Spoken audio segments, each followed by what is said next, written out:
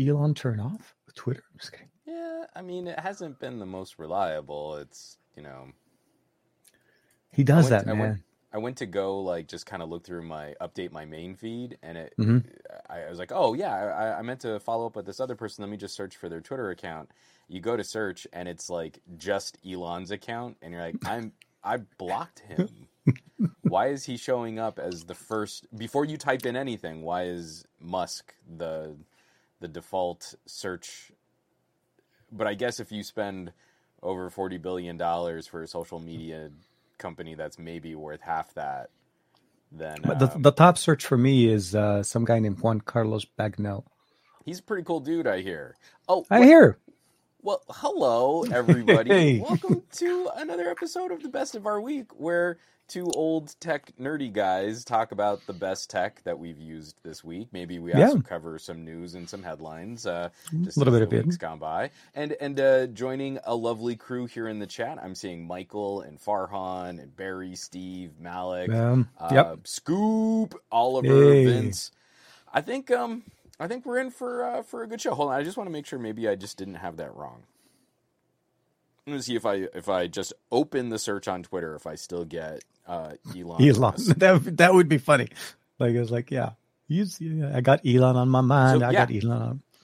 So I was on your phone. Okay, I was searching for Peachy because I just wanted to shoot him a message just to say hey. Scott, And I have Musk blocked, but that's before you start typing any characters, he assumes you must be looking for him. Yeah, mine is a little different. Mine is... And I feel the point of blocking an account on a social media network should be, I don't want to see that account. It's highly unlikely that I would block and then search for that account. And my search for that account starts with me typing nothing. Exactly. Because they know that you got Elon on your mind, man. They know. They're like, this guy has a very much a bromance going on there. But no. TK, can I tell you... It has been so old-fashioned. Mm-hmm. I love the vibe at Mastodon. It feels like the beginning days of Web 2.0. It feels so clumsy to get started. You've got to like pick a server, kind of Discord style, or sort of like it's a subreddit that you like. But then once you're up and running, it feels so much like old social media. Okay. And it's nostalgic, and it's a little sort of broken and backwards, but none of this stupid manipulation of your content, of your feed. All of the services just sort of work the way that they're supposed to. The person who runs my server, I had an issue where WordPress wasn't properly linking to my home site, somegadgetguy.com, and I reached out to him, and the person who actually owns and operates the server that I'm on, he was like, oh yeah, if you try this and you can kind of embed this into WordPress. And so it verified my link. So I have the proper little check mark on my home site. So you know that it is really me. I can't tell you just like how nice it's been and how drama free it is. And so this like sick exercise of watching Twitter go down in flames is salacious. But the whole act of actually like reaching out to hardcore nerds to talk about geeky stuff, so much better on Mastodon right now. And you're able to reach them because they're there. Yeah. Yes. No, I know. The actual fact that they're actually there is the number one, one up. It's gotten me in deep because you've got a lot of like OPSEC, you've got a lot of like hardcore Linux users, the whole FOSS community, like free and open source software, that is hardcore on Mastodon. So I've been kind of poking around on F-Droid and playing with a bunch of like open source apps and what can I install, and like it's so much fun. I have not installed F-Droid for some time, but I really should. For the most part, I always install them on what's it called, on Huawei and not Honor, but Huawei devices primarily where I installed F-Droid because that was the only way to get the apps that you want and get them updated correctly. For sure. I need to set up. Okay, I'll say that I did set up a profile on Mastodon, but I have not been on it. I've been somewhat get Tusky. I really like Tusky on Android. Okay, put that on your phone. Fire up your account credentials. Let's download it now. Just start using it like that. But again, it's like you're starting a social media experience from scratch, and this one is very hands off. So there is no algorithm to feed you content. You've got to go and search and follow things. But you can follow a hashtag. So, for example, you just want to follow Android news, #Android, and it'll populate. It'll at least start putting stuff in your main feed from there. And then you just kind of poke around on your server and who else is following. It's so great. It reminds me of the days where, well, actually, I don't actually back in the old days of Twitter, but no, like somebody was commenting on this one new feature that they introduced into at least Twitter for Android, where you open Twitter, you get in there, and as it's updating the feed, and you're scrolling down, and you see an actual tweet that you want to read, but suddenly the feed updates by itself, and it moves that actual tweet somewhere, God knows where. Yeah, that is by far my favorite feature of the new Twitter. I can never read anything. They learned it from Instagram, because I would open up Instagram and I would go so long in between checking in on Instagram that like I'd see something and you're like, oh, that looks kind of, oh, wait, it just populated like a week's worth of stuff. And I lost that one picture that I wanted to see. That kind of stuff kills me. I do almost nothing on Instagram or Twitter now. Outside of just auto-publishing stuff. The reason why you are the number one search name for me on Twitter is because it does that to your tweets. And I almost miss them every single time. So I end up having to look up your account and see what you've been doing. Because otherwise, I'd be out of the loop of what Juan Carlos Bagnell is doing on Twitter. Well, you know what? Elon apparently. Mastodon, and just because I'm trying not to use social media hardcore. Like every single thought that pops into my head, I'm rushing off to go and tweet it or post it or gram it or whatever. I stop myself. I write the tweet. I read my tweet and I'm like, it's not worth it. If I still care by the time I get to finishing this message, then maybe I'll post it. But most of the time, I get about halfway through and go, nah. But for a few of those musings and a few of just like the more life event type stuff, I'm not sharing any of that to Twitter anymore. So I am putting a little bit more into Mastodon. Just when I do have like, hey, that's kind of a quickie I downloaded. Or, this is an article I think you should read. I'm not sending it. It goes to the Discord because I really like chatting with the people on the Discord. But then the other part of that is I'll send it to the Mastodon too. Sorry, no, I'm with you, and I need to get on Mastodon. It's me not carving enough time to learn a new platform. I think I'm not going to lie. It is partially that part, but it's So Oliver has, I've got his comment up here. I tried Mastodon years ago, but maybe it's time to go back in. I'm actually going to say, if there's not a reason for you to seek that kind of short form burst of content, social media experience, then just leave Twitter and don't go looking for anything else. I think it's actually better for your brain if you don't. It's just a major part of my job that I like to get mixed up into the commentary of the things that we do, like on our channels and in social media and talking about tech and stuff. But then also like that is sort of my lifeblood for keeping up with news for things like podcasts and stuff. So that's one of the reasons why I've shifted over harder into a service like Mastodon, because Twitter has lost all credibility as a platform for the safe and fair discussion of news topics. Especially over this last week, it's gotten real bad. If you're not mainlining news like that, don't. I mean, if you want to hang out, we can hang out. I love having conversations on short form social media. I'm not telling you not to seek me out, but I am saying if you're not engaging with people specifically for that and you're not using it as a constant drip feed of news alerts, it's replaced like an RSS reader for me. Okay. Then don't. I think you'll be fine. I think you'll probably be happier for not. But if you're like us and you make shows and podcasts and things, then we need something to replace Twitter. And I think for us, a place where you're able to have conversations and not necessarily get sucked into a whole bunch of different things going on. I think it's a better, just mental health, if nothing else, but also just the ability of kind of just making social media social again, as opposed to antisocial, which is what's been going on. No, I get it. I'm with you. It's not, for me, it's been more, honestly, ever since I've been back to the office, it's been a really weird, messed up process for me. Yeah. During the day, 3 days a week, Tuesday, Wednesday, Thursday in the office kind of takes it out of me. And my production schedule has been messed up. Like I was supposed to put this video out for the Magic 5 Pro earlier this week because I knew the launch event that was coming up in Hong Kong and in the UK was coming up this week, but I just didn't have enough time.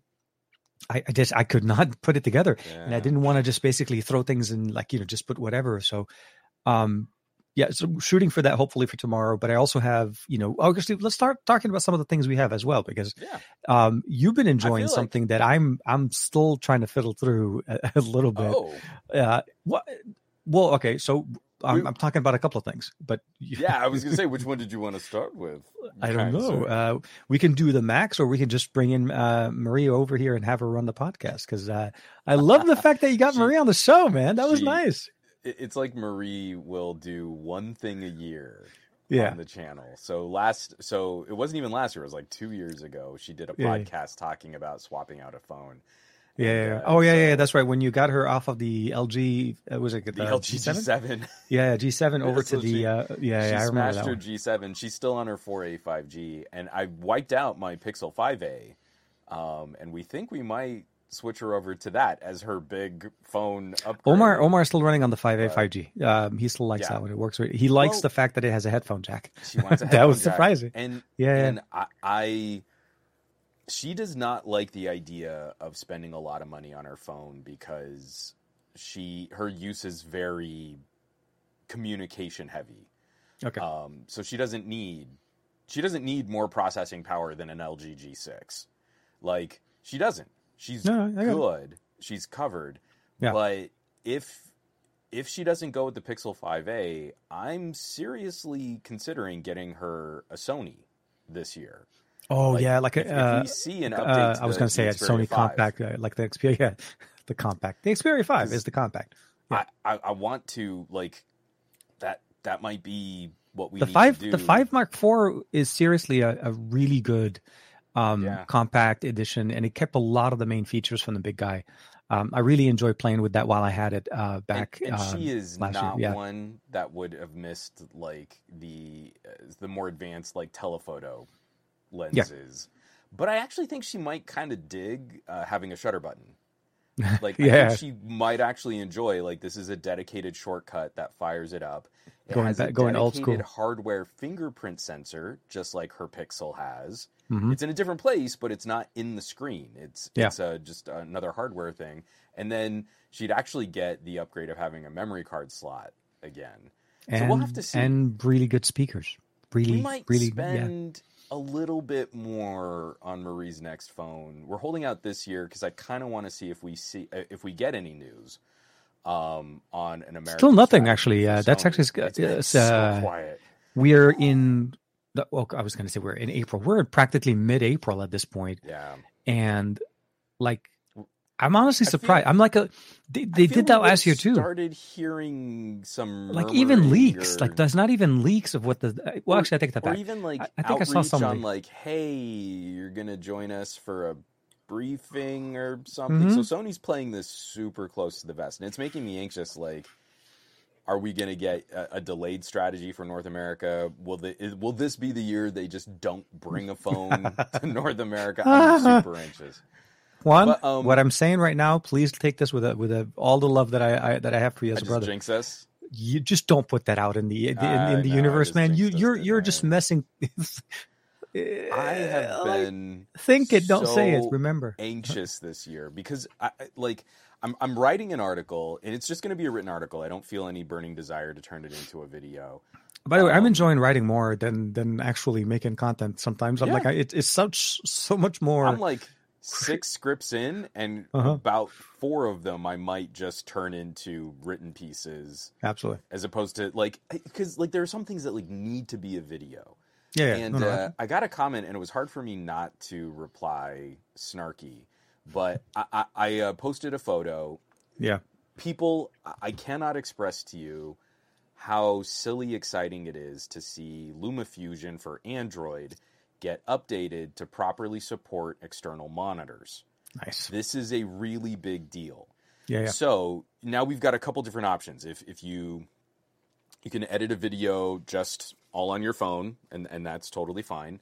If you have a phone like the Moto Edge Plus, you can use Ready 4, and you can edit on a monitor. Yeah. So it's not screen sharing. It is, fully using a 16:9 or other aspect ratio monitor. It still has a desktop experience. Yeah.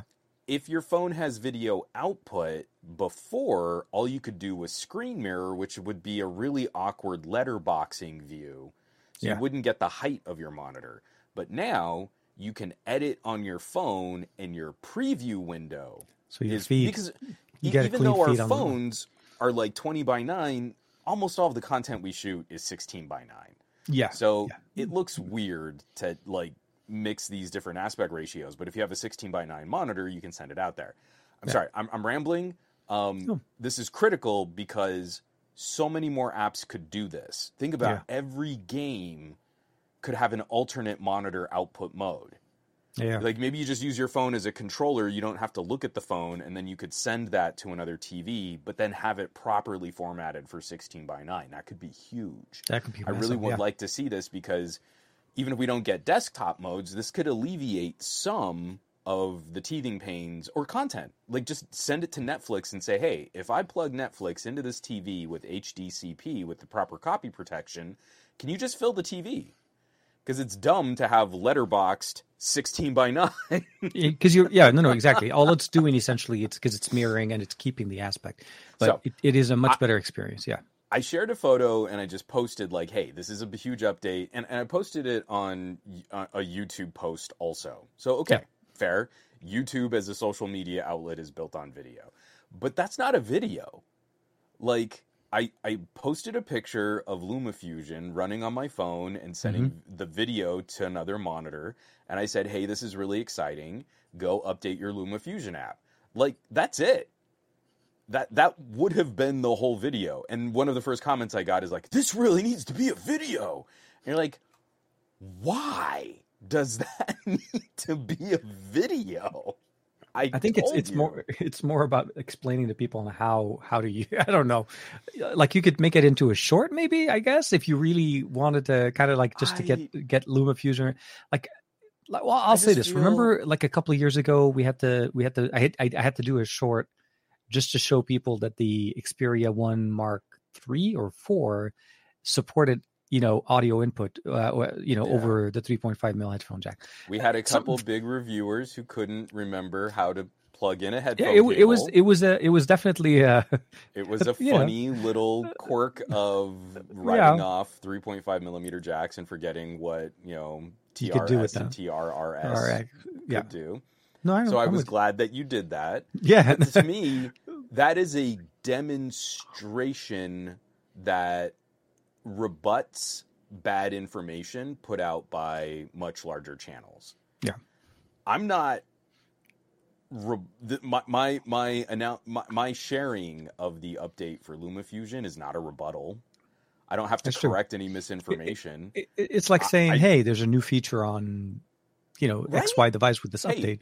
Look, there's like a new, it's a press release at best. And I feel like I did my due diligence in putting it out there. But I just think it's funny. It's like we get kind of programmed into this idea of like every morsel of conversation here needs to be some kind of produced bit.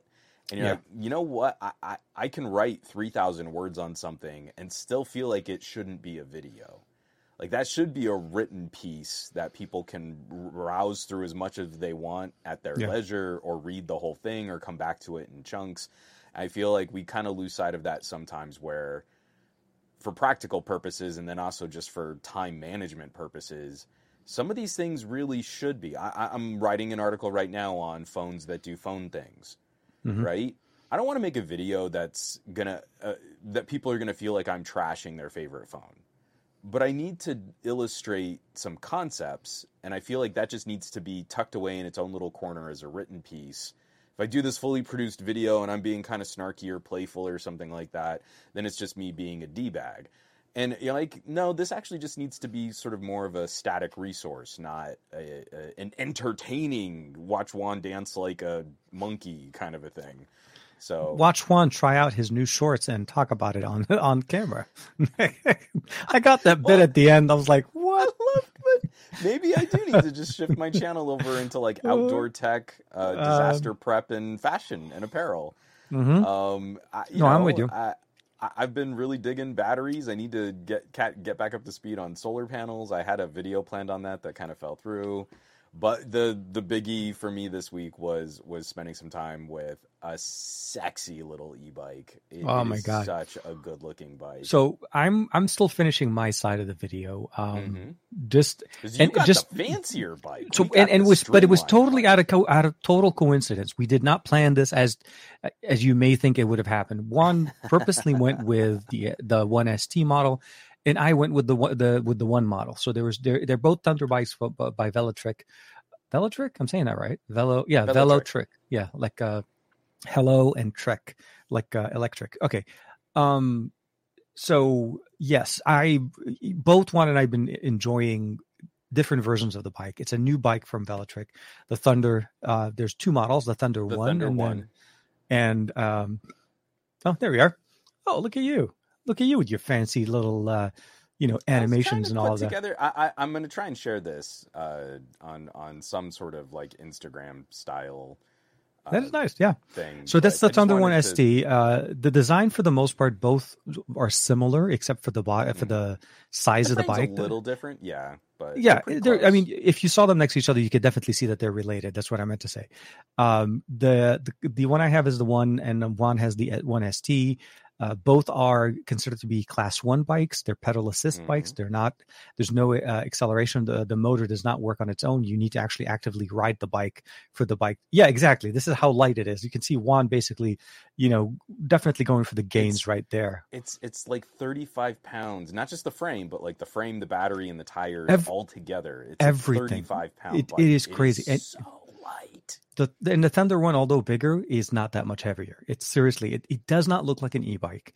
It rides it's basically a street bike. It's not a fat tire. It's not an off road. It's really intended to be ridden on the road. It's like a city bike, the way I'd like to describe it. So I'm finishing my video. I have all my B-roll. I have my A-roll stuff like that recorded. I just need to edit it, put it together, and try to kind of button it up, make it pretty, almost as close as pretty as to your video that you put out. Although I can say that video wasn't that pretty. I had so many problems with that video. Hey man, you had better weather than I. Like every time I wanted to shoot something on the bike, it was either rainy and the last couple of days. I caught the one day where it wasn't gray. Let me tell you, what you actually see in that video is actually my third full run through of the script. Oh, I had to shoot that video over 3 times because of weird production issues or cameras that would start to overheat. Because you'd start. I purposely tried to shoot it in the shade, and then I'd get a slice of light. Yeah, I saw. Yeah, hit a phone, and then it would like cook that phone. And I was like, I'm trying to do this really discreet because like every time I put down a tripod, it's like a whole bunch of people come out. LAPD comes running out to ask me for a permit for my professional shoot. I still remember that time we got asked that one time together in Sherman Oaks. Can you guys film? We're just having lunch. We're just filming ourselves on the table. So I know. That's not this is not professional. But technically, the fact that we had a tripod. They could have kicked us out and asked for. But it wasn't even like a full size tripod. It was like a small, tiny. Yeah, it was a tripod. It was like on the table. We were not. I know. 3 legs and that on a phone. And we had that magic back removing phone that you bought me. But no. I can't remember what the name of that brand was. It was such a piece of crap. But Doji, not Doji. No, not Doji. No, it wasn't. It was Doji, some kind of Dojis or whatever they're called. They're much better built. No, but it was like a fancy name, like some kind of weird fancy. It sounds really fancy, but it's not really fancy. You know what I mean? Like it was that thing. It's got like the fake holes on the back for multiple. Yeah, exactly. Because it only had like one camera, but exactly. Oh man. So, but anyways, that video, and I feel like which is live, by the way, if you haven't had a chance to check it out. Yeah, Juan's video is already out. Mine will be coming out shortly. And I thank you to the folks at Velotric because they've been sort of sponsoring some of these conversations, and I'm talking to them about some updates to their bikes and then also some accessory videos. Yeah, that would be nice. But what you're seeing is like that was one on a really bad day trying to shoot this video, failing 2 other times, and even my main A-roll camera, that was the Xiaomi 12S Ultra, and it's soft. I couldn't figure out like what is it doing, because I at least had a B camera. I was using the Vivo X90 Pro for some of like the crouching shots and a different angle on the I saw that. Yeah, you had that. You had to jump in every once in a while. And that came out a little sharper. But again, it's like it's so hard to kind of judge that in the field. It looked really good on the phone screen when I was just kind of going back over some of that. So that video was like the most difficult piecing together of footage I think I've done in years. It was like, well, you shoot it outside. You actually you toughed it out. You actually go outside, and I purposely try not to. I do all of my B-roll outside, but I keep my A-roll. You have like a proper backyard. I have an angry collection of neighbors who whine to the HOA if you're in a more open public space with a camera because privacy. And you're like, yeah, but I'm pointing this at no one's house off a sidewalk, which is technically over the line of what the HOA should be managing, but you're still going to complain. So I have to be even more like obviously considerate of how I'm. You have to go across the street, stand at the bottom of the hill, and have the camera facing you. Yeah, you have to. Did that for the Fat Tire. I actually rode it up like one of the dirt path trails, and I still managed to catch someone. So I'm on top of this hill, and it overlooks part of the condo complex that we're in. And I mean, like, I'm at least 75 meters, not quite a football field, but I'm a distance away across the street from the HOA. And in one of the clips I have of me talking, I can see this little old lady walking on the sidewalk, like staring at what I'm doing up on the hill. Maybe she's a new subscriber. As she's walking like the whole way over. And it's the thing that always gets me is like, I always think it's hilarious. I try to be very discreet, and I try not to put people in videos when they obviously don't appreciate having a camera pointed at them. Absolutely. But when I am talking to the camera and I can't see what's going on around me, I have a microphone video that's coming out that I also shot out in public. And it's like, if you don't want to be in someone's video, why do you slow down and crane your neck and stare right down the camera lens? Making yourself even more prominent in the video. Where before you were just basically a passing... While you're so offended that someone has a camera pointing at you, when you can obviously see, I am not operating the camera. I am on the other side of the camera. I cannot... But they don't know how aperture works and how focus levels work. When you focus on that, whatever they are at the bottom, it's basically a speck and nobody sees it. In the mic video, you can see there's this one where it's like a woman and her son, and she's really soft. Like, she's out of focus, but there's a little bit of her side-eyeing. Just like a moment of it that's still in the video because I couldn't completely get rid of them. Oh, and it's such a funny quirk. But short story, incredibly long. Thunder 1, Class 1 e-bike. Thunder 1 ST is the more streamlined version of that e-bike. And Marie has been taking it out. She hasn't really been on a bike seriously since like high school. Yeah. And now Lex has a proper big girl mountain bike. She's got a 7-speed. Yeah, I saw that. Yeah. With front suspension. She actually makes a couple little appearances in this video too. And the three of us have now done a couple what do I say, we did the Old Agora path that I took you on. Okay, yeah. We went a little farther up the neighborhood trails, so round trip about a 6-mile ride somewhere in there. That's not bad. That's decent. But for Marie just getting back up to speed and using her first e-bike, and Lex only just now learning how to ride in the road, so that she's alongside traffic. We're getting there. Like it's pretty exciting that we all now have an e-bike, some bikes to ride, or some kind of bike experience. Yeah, I think. For me, it's my experience, at least with the Thunder 1. I was riding it by myself basically most of the time, except for about a couple of days ago or so, while we had a little bit of good weather. It was like last Friday. It wasn't even a couple of days ago. I asked Omar, sorry, think about it. Couldn't have been last Friday. Last week I was in Texas. Like, timing is just not working here. Last Sunday when we came back, I insisted on him to try to ride the Thunder 1.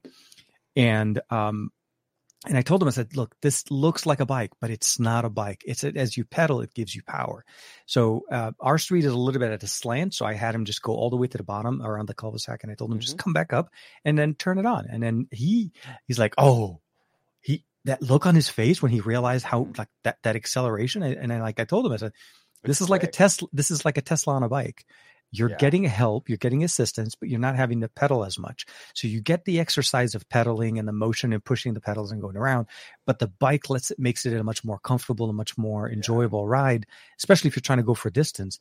But you're still going to get your heart, your breathing, it's going to go higher and your heart rate's going to go up. If you get used to the motor tiers, it's pretty easy to get to a place where you're passively pedaling. Barely, as long as the bike detects that the pedal sensor is being tripped, so you can keep it on like gear 1, which is like uphill gear, and then turn the motor up to like level 5. Yeah, your feet are still technically moving in a circle, but you are putting no effort into it. You could definitely, it's not as specific as a throttle switch. Class 1 e-bikes don't have a throttle. A Class 2 e-bike, you've got a little thumb switch where you can completely stop pedaling and hit the thumb switch, and the bike will go all on its own. Exactly. But you can almost get there.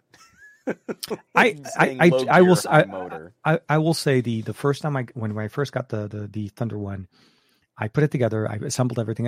Assembly is actually pretty easy. It's pretty simple. It's pretty straightforward as far. Yeah, this one is quick. And I had the bike. I had the bike on its first ride with the brakes adjusted in under a half hour. That's nice. Yeah. Well, I mean, I remembered it from. I remembered it from other, because I have another bike that I'm also working on, but the Thunder one is actually very much a much simpler approach than like some of the other ones. The one that you and I rode when I visited you that one time. The Discover. The Discover one. So for me, like I said, it's one of those e-bikes that are easy to take care of, easy to just basically put together. I did need to get used to that whole the tire, what is that called? Where you inflated the little. I'm assuming yours has the same mechanism for the air, the little nozzle where you put in the air. It's a different style of a thing. And I didn't realize that it was there because I didn't have the adapter for it. So none of my my pumps would work for it. Luckily, I have a kit for the car, like an electric pump, and it had the adapter. So once I got that and I realized how to use it, they had to release the thing at the top, put the adapter, and then put that on. I was fine. That was a little futzy, and I still feel like the thing I think a lot of people aren't gonna. Putting the bike together and screwing in all the bolts is one thing, but adjusting disc brakes. Like if you buy your bike from a nice shop, they're going to do all of those kinds of adjustments and tensioning and making sure the pads are seated properly and stuff like that. And I think that's always the one that makes me the most anxious is like, you really want to know that your brakes work. You really want to know you can stop. Before you go into turbo mode, you definitely want to make sure those brakes work. Right. Before you go to plaid, you just want to make sure that you can also come back. Exactly. So that's always the one that I recommend. Like, the rest of the bike is going to build really fast, but you flip it upside down, you spin that wheel, and if you hear any kind of little like metallic squeaking or scraping or something like that, you've got to take your time and make sure that you've got that all seated. But lucky for me, the first time, for me, I put it on, it was fine. The only thing I had to adjust and get used to was more setting up the app, because there was a slight difference between the two as well. Is the Thunder One has an app where the Thunder One ST doesn't have one. Nope. Makes it a little bit easier to kind of get going almost. And the good thing, at least on my side, is that it has Android and iOS. I was using it mostly on iOS because we got our bikes ahead of launch, and the Android app wasn't available at the time. So in my video, when you guys watch that one, you'll see a lot more iPhone, the 13 Pro Max, showing up in there. Although the screen grab of the app will be showing off of my Android, because I was finally able to switch it over to. I put it on my Pixel 7 Pro. Something to keep it running, and it's a pleasure. So long story short, check out the Thunder One ST and the Thunder One. Hopefully maybe later this week. It could be early next week, depending on how. I still need to send it back over to Velotric's team and make sure that they're happy, it's kosher. I didn't say anything wrong or misquote a technical spec. But I think for the most part, it's enjoyable. And if you're looking for this type of class 1 bike, I think this really fits the bill. And they're running a special promotion that's going on for the next few days. So if you guys are thinking about that, check out Juan's video. He has a link there directly to their site, and you can check out both the Thunder One and the Thunder One ST. The Thunder One does come in 2 different sizes, where I think the ST only comes in 1, if I'm not mistaken. No, right? it's so. It also has 2. The ST also has 2 sizes. Oh, okay. The Thunder One, I think, is both sizes are a little bit larger. Yeah, the ST both. But it also has a longer range. Yeah, the Thunder One actually had a max of 70 mile range, where I think yours was. The funniest part of all of this, for all of the other features and the cool things, and there are a whole bunch of things that we're not even talking about, like performance and speed and and security features. There are some really cool new security features, but you're just going to have to catch our videos. I was trying to leave a little bit. Yeah, I was trying to leave a little bit in there. Yeah. The biggie for us was I was looking at the extra range, and just the Thunder One was a little bit heavier. Mm-hmm. And the Fat Tire bike that I ride, the frame and battery, all told, the bike is closer to around 80 pounds. Yeah, it's a big, it's a big guy. Yeah, monster. But bike. It drives heavy too. It's not just it's heavy, but you know when you're riding. Yeah, you big time. And like when you take a turn, you really got a plan. Like, how am I going to lean this thing? It's not a motorcycle, but it's as close as a bicycle can feel to a motorcycle.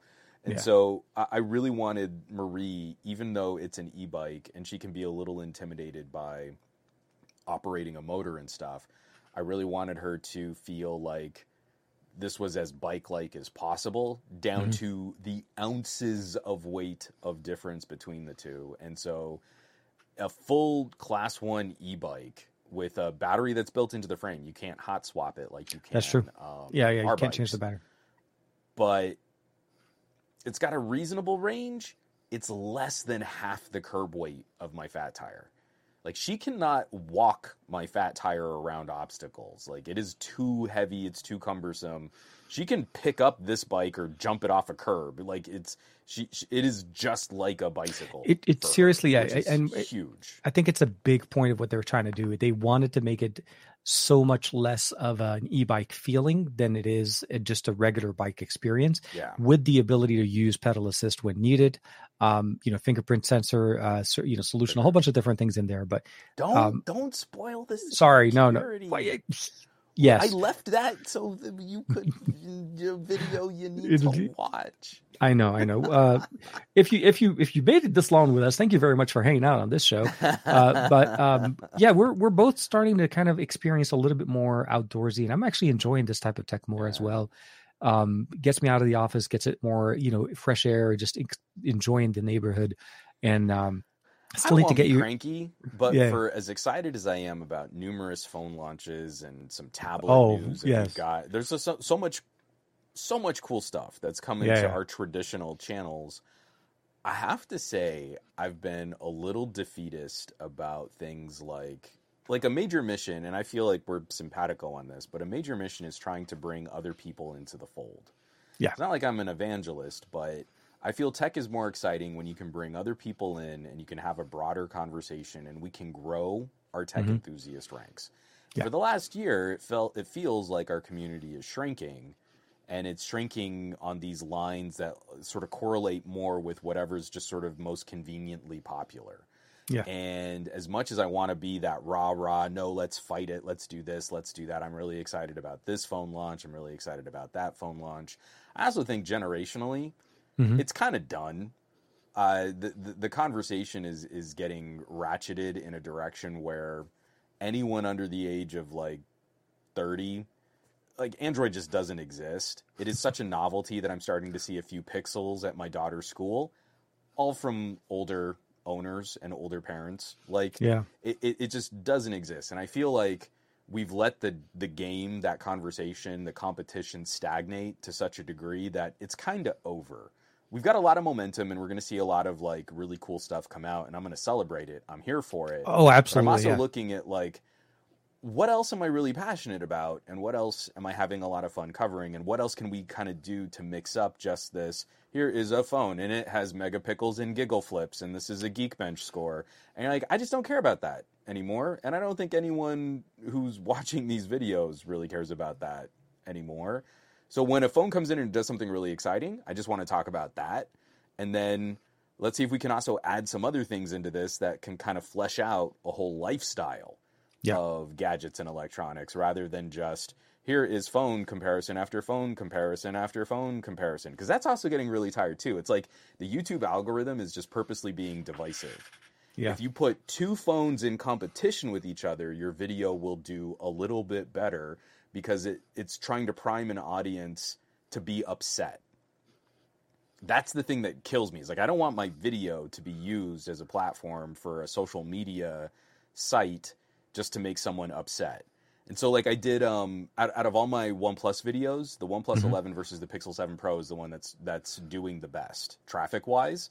I guarantee you it's because that is a divisive topic that gets people upset on both sides of the conversation. If you call one of them the winner, or if you don't really have good reasons for why you might like one over the other, it's all just rage bait. And that's not what my video is. Like, my video is trying to highlight differences or the similarities between the two.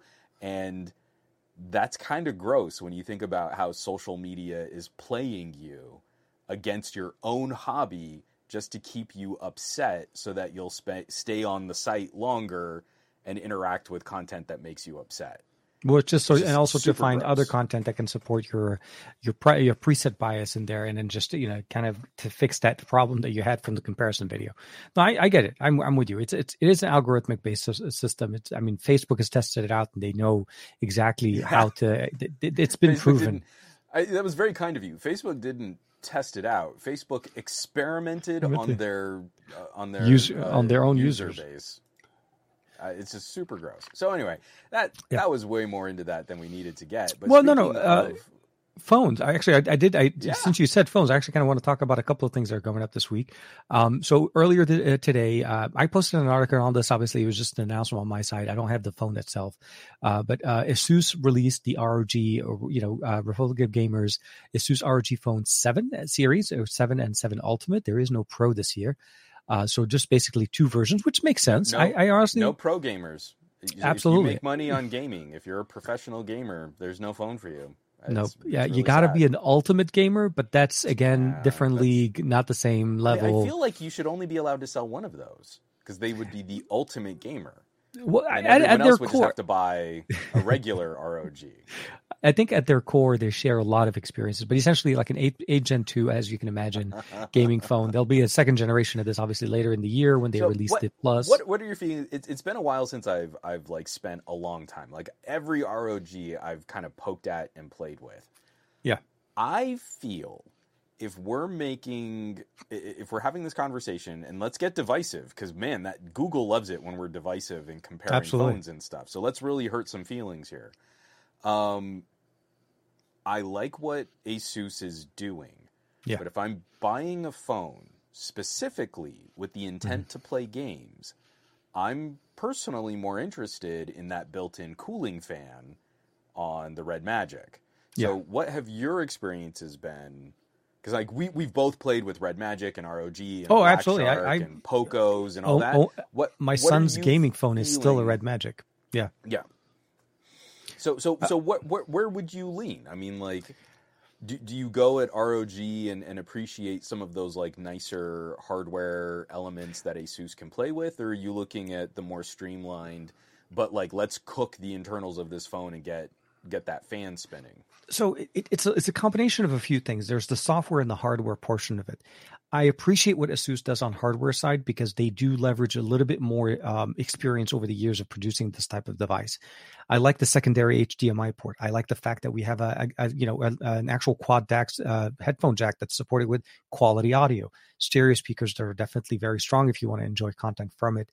And the cooling mechanism, when it comes down to cooling, I still feel like, so ASUS admits to this, in it, not directly, but like inadvertently, they do basically make a cooler that they release with every generation of a ROG phone that comes out.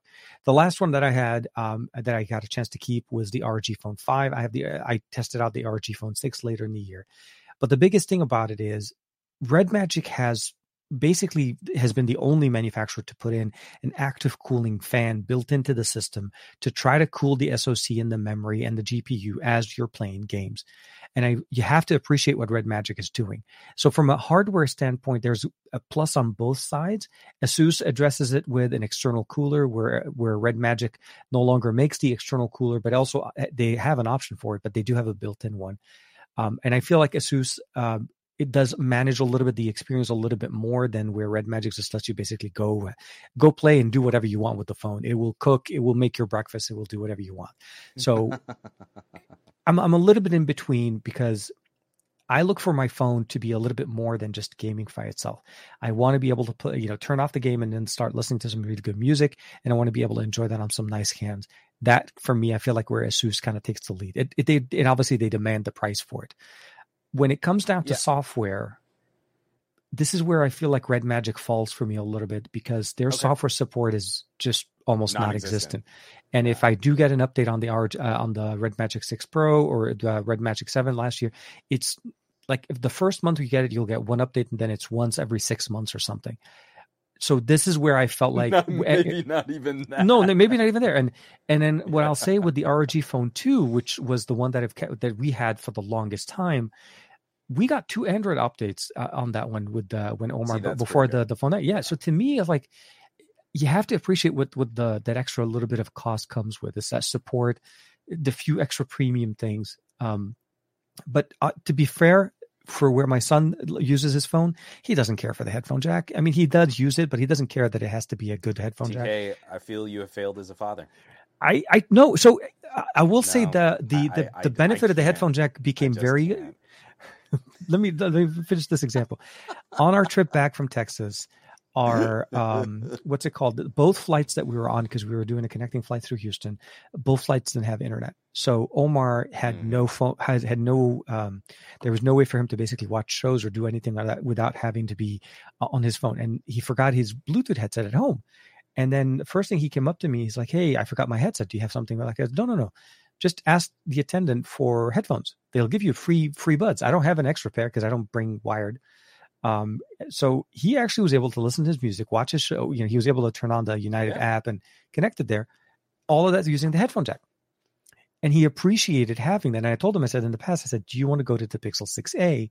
It's a newer phone. It has a better processor, but you're losing the fingerprint sensor and you're losing the headphone jack. And he's like, I kind of like those. He likes the ability of tapping his finger on the back of the phone and the phone unlocks. That's such a satisfying effect that you don't get right now because you have to make sure to tap the finger in the right spot. Yep. So story is, I feel like what he likes out of his phone for gaming 90% of the time, I think the Red Magic does it perfectly. I don't think he needs an ROG. Who would need an ROG is somebody that's looking to a little bit more, like they want to take it to the next level, better hardware, but again, similar experiences. It's a 1080p, 165 hertz refresh rate display, 6,000 milliampere battery, Gen 2, better cooling mechanism as usual every single year, with triggers, which we also have on the Red Magic, and air cooling using an external fan, not internal. So I have this kind of like, because I feel like for you and me, we both appreciate phones that do computer things. Yeah. And we're both heavily focused on phones that are good for content creators. Like the phones that I'm going to celebrate the most over the course of a year are phones that really do interesting things with camera tech. Absolutely, yeah. Lately, I've been really. Right. This is like literally like 9% what I look for. That's why I'm excited for next week's announcement. Yeah, go ahead. Pretty flush this year, and Xiaomi might just rock our socks again next week. This is the 989 year. I'll say it now. I'm going to call it now. This is the 989 year. This is the. We need to America just appreciate. Falls a second year behind the rest of the world. For absolutely. China's been enjoying it for a year. We finally, we're getting a whiff of the second year.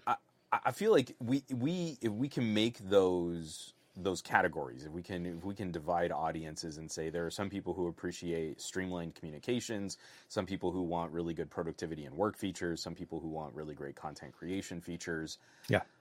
I have a hard time with the ROG relying so heavily on an external cooler that the person, because we know gamers and we know like this fixation that we get with people who look for like flagship killer phones.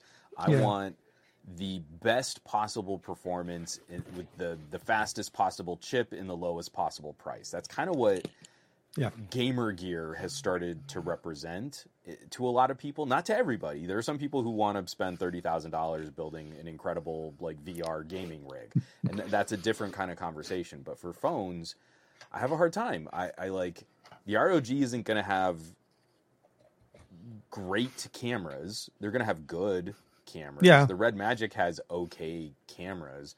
Yeah. But I feel like the differentiator is making an exotic cooling solution happen internal to the phone without having to carry another puck.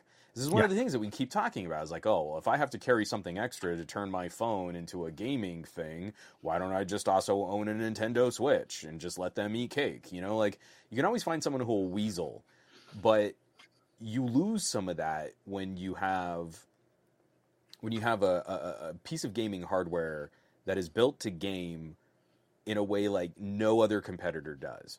Yeah. I feel like there is a lot of merit here because we're talking about a niche device. So why are we going halfway? Why are we making a phone that's mostly a phone and can add a cooler, but it's really a gamer phone, but it's kind of not? You know, I've gotten a lot of people criticizing the Razer Edge. I think the idea of a gaming tablet has a lot of merit if you're talking about a high performance consistency of performance and you've got active cooling on it. It is something Apple will never do to an iPad is add active cooling. No, iPads play games, but they're not gaming tablets. No. And so the ROG to me just keeps hitting this mental block that I've got where if I have to add something to it, is it really a gaming phone? Because a lot of what makes the I'm sorry, I'm almost done. A lot of what makes the ROG cool, we can replicate on a Sony or on a Motorola. Actually, like the Motorola tools and controls for gaming and game streaming are way better than you would expect a productivity focused label like Motorola to carry. I mean, they've got built-in one-button streaming to Twitch. I mean, like, you're going to do that. You can add a controller and a cooler, and to me, that's pretty close to the experience that Asus is also trying to deliver. I think the certain portions of that I feel like Asus jumps into. And just for reference, also, just my experience with it, with the ROG lines of devices is purely up to the ROG Phone 6 Diablo Edition that I got a chance to use, I think, late last year. But I haven't had a chance to see the 7 yet. So the 7 for me, it's primarily just based on what we've seen and years of using ROG devices from them. For me, I think you hit the nail on the head right away when you said when we look at devices, we look at devices that are able to do a little bit more computer-like experiences or devices that do just more than a regular phone. Asus's approach to the ROG's line of devices, yes, is a little bit modular because they're trying to make it into more of an ecosystem. But they've also, if you remember, I think we've seen it before at IFA or even some of the other events, they have docks for the ROG phone where you're able to dock it and it connects to a TV. You're able to play games, you know, the controllers become wireless. You have that wireless experience going on. I think the placement of the second USB-C port is a crucial game-changing experience when you're thinking of it in a gaming center because you're using the phone, you're playing with the phone all the time, but 90% of the time you're blocking the port when you want to charge. So that having that secondary USB-C at the bottom, which is also your video out, by the way, your video out is only on the bottom USB-C, not the right one, because that's only for charge. So that's where the aesthetics kind of become a little bit more functional. One of the comments we're talking about is actually the one you have highlighted right there is they do need a desktop experience. You're right. They need something like a Ready For to leverage bigger screens as opposed to just mirroring your display. I actually, if you remember, they used to have even the clamshell gaming controller case. It's a case with a secondary display, kind of like the LG Wing and the V60 did, but more of a clamshell for the ROG Phone 5. I want to say the 5 or the 3. But long story, but along extremely that short. Same way, I mean, the Red Magic 8 does actually introduce a rudimentary console style mode, which isn't terrifically dissimilar from Moto Ready For.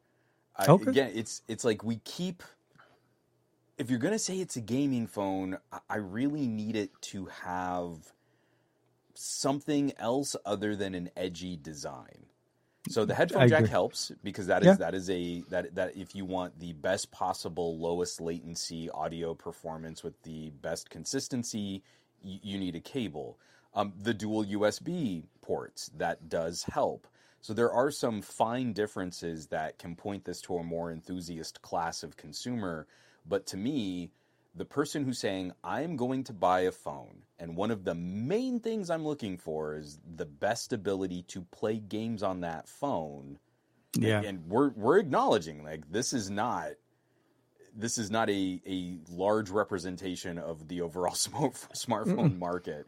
This is a we're going very sliver. Absolutely. Someone who is making the choice to own this as opposed to owning a phone and some type of like Steam Deck or Nintendo Switch. They are going to do their gaming on that one device, and they want the one device that's going to do that the best. I have to start with the performance, and I have to look at, man, what you can do with active cooling in a phone is I'm with you. Pretty ridiculous. No, absolutely. And the fact that on a Red Magic you're able to play Dead Cells, Undead Horde at 120 frames per second. That just won me right there. I couldn't hold the phone for too long playing the game, but I could play it at 120. You know what I mean? Put it in a controller cradle, and you're great. Actually, or you could just basically go into your freezer. Actually, the weather we've been having for quite some time was very conducive of better cooling temperatures to play hotter phones. But so I had to look it up. This is not great. So I have my Red Magic 7 Pro. Yeah. I haven't spent any time with the Red Magic 8. I keep looking at it, and I've almost purchased it like 3 or 4 times now. And then something else pops up that I need to work on that I know. I think you and I need to, we need to kind of save our money for something a little bit more. Some big purchases are going to be coming up pretty soon. With adaptive. So Red Magic 7 Pro, it got an update the first week that it went live. So I had this, I didn't have it embargo. I think I got it like the day it was publicly available, like at launch. It is showing no updates now. So again, first week update. That's all it's gotten that I can remember. And it's currently on the March 1st Android security update. Oh, wait, excuse me. It's currently on the March 1st, 2022 security I was about to say, March 1st is not that bad, Juan. I mean, I don't know if you want, come on. You want April 1st, at the moment April starts? Yeah. You're like, no. Pretty not good. No. But that's the style of, and I'm not trying to say make it sound like ASUS is updating it every month. Obviously, they're doing every 3 months, every 4 months. It's but periodic. They are getting updates. Yeah. But the fact that I got on the ROG Phone 2, on the ROG Phone 5, I bet you right now that if I turn on the ROG Phone 5 right now, I'll have at least a couple of updates that I need to push. That's the thing that I feel like differentiates a little bit. For sure. But I will say the last thing for me, that the one that gets me, the one that makes me, if I had to make a decision why I would go for the ROG over the Red Magic, is, you remember the Steam Deck dock? I think I got you one for you for Christmas, I think last year. I got one for myself as well, because as you can imagine, I got one for you, and I'm like, then I'm jealous. Got one for you. Why didn't I get one for myself? So I got one myself too. I can actually take the Steam Deck out, put the ROG phone in that same dock because of the secondary USB-C connection, push it up to the TV, and play with my Xbox controller in less than, not even, I can boom, boom, and start playing. And to me, that experience is so versatile. That's pretty good. Yeah. And I'm not talking first party accessories. I'm using just a generic off of Amazon, Steam Deck. It was actually designed for the Steam Deck with an extending USB, but it had Ethernet in the back, it had HDMI, and it of course has USB-A ports to be able to plug in your controllers. So that to me sells me on this experience a little bit more, but I appreciate what Red Magic does from a price point, from a sheer horsepower, and the sheer cosmetic appearance of what the phone. It still looks cool, still has a nice functionality. And I think last year with the 7, not the 7 Pro, they had that really nice translucent looking back with all the RGB and colors and the fan. Cool. That was a really cool one. I sometimes really miss, I feel like bad for selling that phone because I turned that phone so quickly. I couldn't tie up my money for one, but But I also feel like last year was just sort of tough for all of us having those high performance conversations. Absolutely. Because wasn't there a Red Magic 7T? Was it a T or an S or some kind of variant that had the 8 so Red Magic does the S series. So I have the 8 Gen 1, and let me tell you, boy howdy does that thing get toasty, and I guarantee you that you get a noticeable improvement to performance per watt. It'll still probably run hot, but you will get a better performance for how hot it's running on that 8 Plus Gen 1, and again here now on the 8 Gen 2. I'm trying 8 Gen 2 has been really, I'll say, overall, from every phone, every manufacturer that we've had an opportunity to check out for an 8 Gen 2 type of device, the performance has been so much better. Comparing it just 8 Gen 1 to 8 Gen 2, it's like night and day. So for me alone, for that feature, I feel like somebody that maybe has been pushing their system too much, a lot, and they realize that all that temperature issues on the 8 Gen 1, the 8 Gen 2 can definitely be a benefit there. And it's a tough story to kind of explain, but TSMC fixed the issue first generation with the 8 Plus Gen 1, and now we see it with the 8 Plus with the 8 Gen 2. I think it's a no-brainer. We can definitely see the benefit, but I'm with you. How much the ROG 7 is supposed to sell for? Because I can't find. Starts at 1,000, 12. So I think if I'm not mistaken, so it's not sold in the US yet. If you see it on the, I think I had it in the. Okay. So here, Forbes has it €999 to start. So that's the 7 at 12,256. Then you have the 7 at 12,512, and then there's the 7 Ultimate at 16,512. So that's the Ultimate is and that's the 1450 or 14, and then that one includes the external cooler. Red Magic starts at around 650 to 700, if I'm not mistaken. They've always stated that it was like $200 less.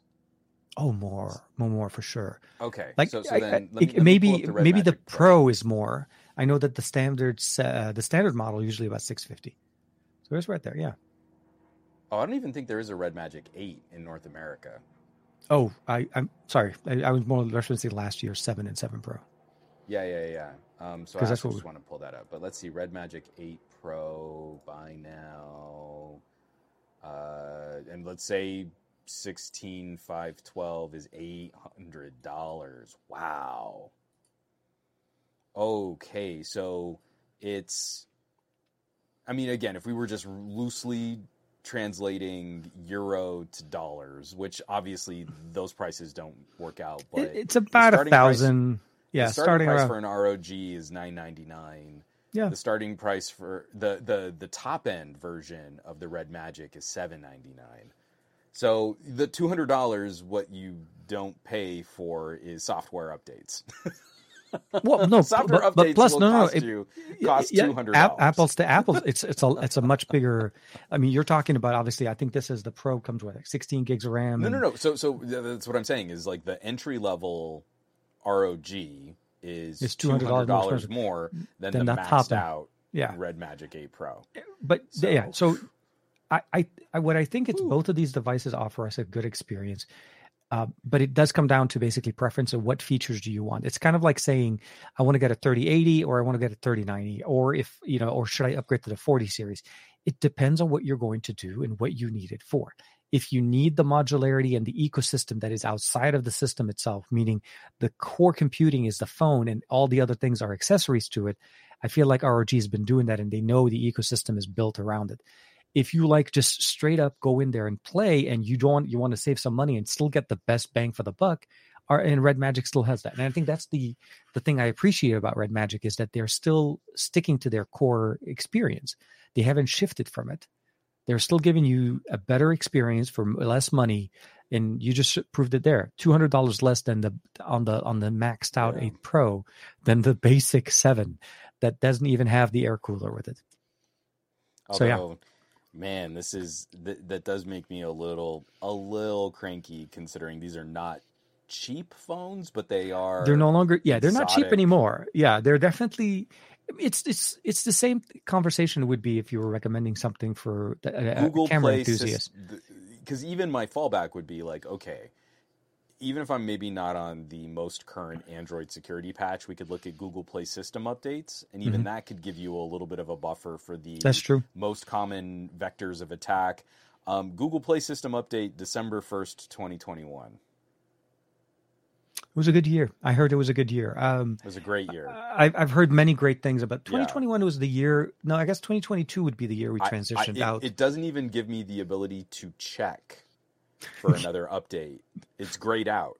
It's like, no, this is it. You're updated. That kind of makes my eye twitch a little. Out of curiosity, that was a phone that they sent you, right? Yeah, so it could be a little different if maybe I got a funky review unit. That's fair. In earlier generations, I would say that was something I always had, where they would send me a pre-production unit. If they got, but it sounded like yours came. It was full retail, man. No. The hardware is always done. It's 90% of these But- companies have their hardware done way ahead of when their software is done. Fair. Case in point, Samsung. They release a phone and they fix it in post. You know what I mean? Like, it is how we do things, right? I don't want to bring in Samsung just to mag on them, but seriously, like, so many companies now will release a phone and they use the Microsoft approach of thing. Like it's a gaming appliance that happens to make phone calls. But phone calls, what are those? I mean, like, again, I'm purposely putting this up here, and I still feel like there is a reasonable. Back in the day, I was an LG fan. As I was making my transition out of being a Samsung Knight into being an LG stan, you would have to make that balance. And I think it's fair if you can highlight, I'm spending my money on this kind of hardware, acknowledging I'm probably not going to get that kind of software. Yeah. But when we're talking about things like Google Play system updates, and I can't get this hardware to kick over into something more recent, that makes me a little... Like, I have a harder time with that. The vulnerability. I still feel it's totally fair. And Grant is in the chat here, too. Oh, hey, Grant. Hey, man, how you doing? I've been following his, The hardware conversation is extreme when you pick up a Red Magic. I'm telling you, like, this phone is built so well. It is absolutely. So smooth. The fan is so good at getting more performance. The air triggers are fantastic. The battery life and fast charging are great. Fast charging actually has been crazy nice, yes. So good.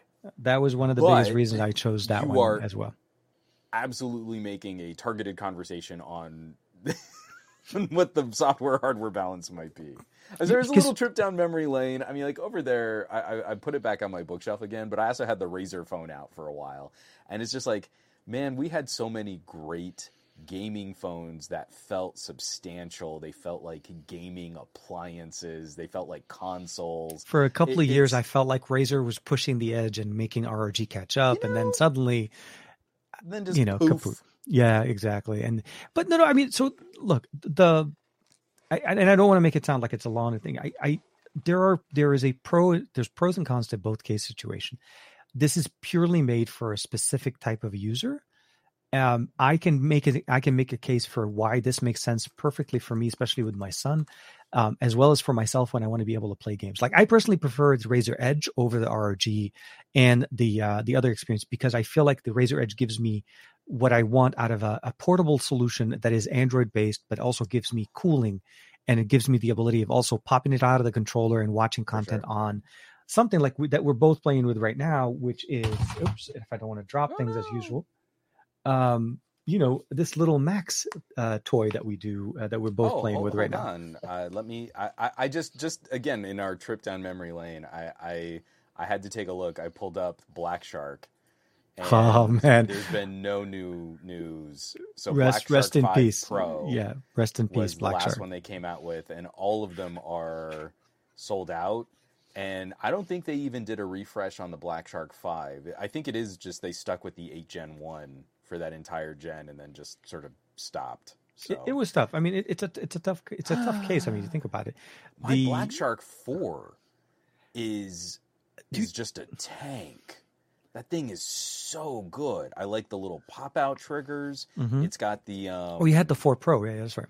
Yeah. Was it the 4 or the 4 Pro that I had? I might have only had the 4. The pop-out... the two versions they released, one had the flush triggers, which were more touch-sensitive, and the one that popped up, I think it was the the Pro. I could don't quote me, but yeah. No. So the reason why I think that's off is I was actually happier to have the phone with the Snapdragon 870.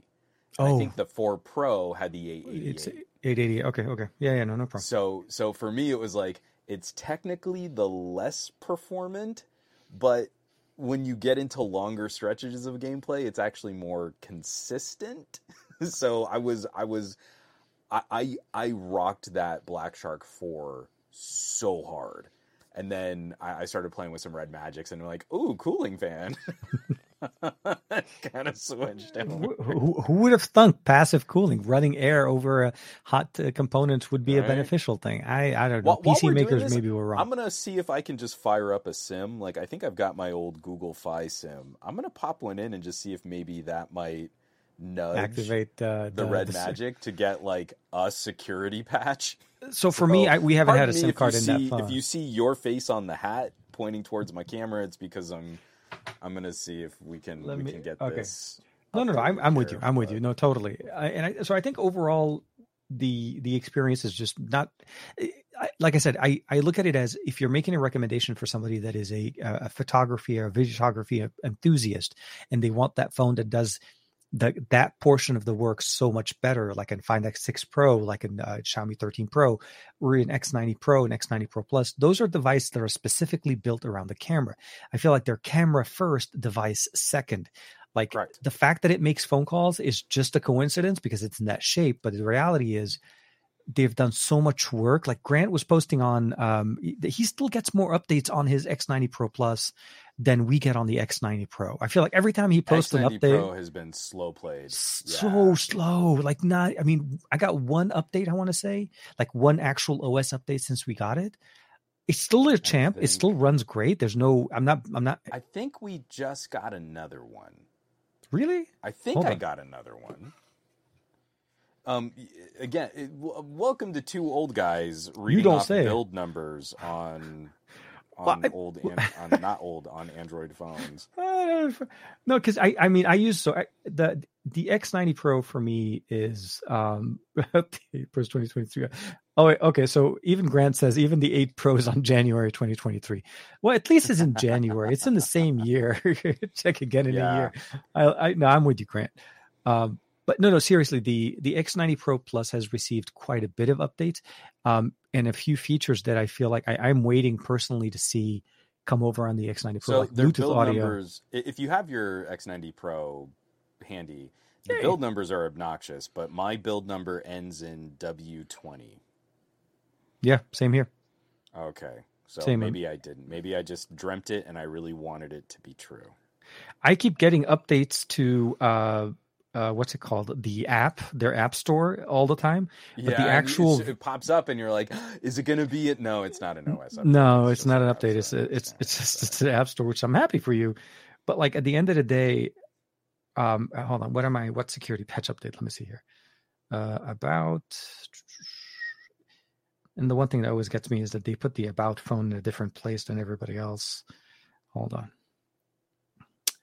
But yeah, I mean, we used to do this with Sony. Now we're doing it here. So let's Next week on Sony Watch. We actually just got another major update to the One Mark IV. It was like another 300 meg OTA. You know what? I shouldn't say major. It wasn't like a huge. So March 1st, 2023 security patch update. It's actually not that bad. Google Play services as well on March 1st. So the update that I got wasn't that long ago, but it's still, I mean, we're in the middle of April. But it's also, it has not gotten as much attention as the Snapdragon version. And that's the kind of stuff that makes me a little anxious when there's the Pro Plus or an Ultra version that's going only to China. And then there's an international version, which is sort of a B. The X90 Pro is such a good phone. I hate saying it's the B team. But we know there's a Pro Plus that is it's a continuation from what we saw last year with the Dimensity 9000, right? Oppo releases two versions of the same phone, Find X5 Pro, one for China and one for internationally. The Find X5 Pro for China with the Dimensity 9000 is a very different phone. Yeah. From different sensors, different software experiences, different capabilities in the camera. And I don't know if it was purposely done, but it was almost like they deemed it to be the lesser of the two. And the reality is the 9200 is actually way more. I mean, it's a very capable. It's practically toe to toe, with the exception of the GPU, because you're talking about custom GPU with the Adreno versus Mali kind of a conversation going on. Yeah. It's a very capable, and I love it. I mean, seriously, it's one of the better performing phones that I have. And I just, updates far and few apart. That one update apparently brought us up to March 1st, but still a champ, still one of my favorite B-roll camera. In my videos that you're going to see with the Velotric, as well as with the other bike that I'm working on as well. I love using it for my B-roll shots, like when I'm riding and I want to do those nice pass-through shots. So that's my shtick. A fun little trick. Yeah. One of my biggest criticisms of LGs as production devices, I have my LG V50, and this is kind of a unicorn phone if you are an audio nerd like I am, because this phone applied very little noise reduction and audio processing to the audio recorded on these mics. The V30 is a champ, the V50 is a champ, and the V60 can sometimes make you sound like you're underwater. Like if you're by traffic, it can pull your voice out, but it is doing such a destructive job of trying to cut noise around you that you hear this really digital artifacty warbling effect. Yeah. So I plug in this microphone that I will be able to talk about soon, that I am under embargo on right now. And I want to do my talking to camera footage from the Vivo. Yeah. So I plug it in, I just go to the auto video mode, and it sounds like an LG. And I'm crestfallen. Like, this just hurts my soul to have audio like that, because I'm also using an external microphone. There is no need for it to be attacking my audio with that kind of noise processing. So then, just before I pack it in and go with a different phone, I give it a shot in the pro mode, and you get a little pop-up. You're using an external microphone, your audio cannot be processed. And you're like, oh. Yeah, that's good. Oh, Go. Yeah. Don't. Oh, that's what I want.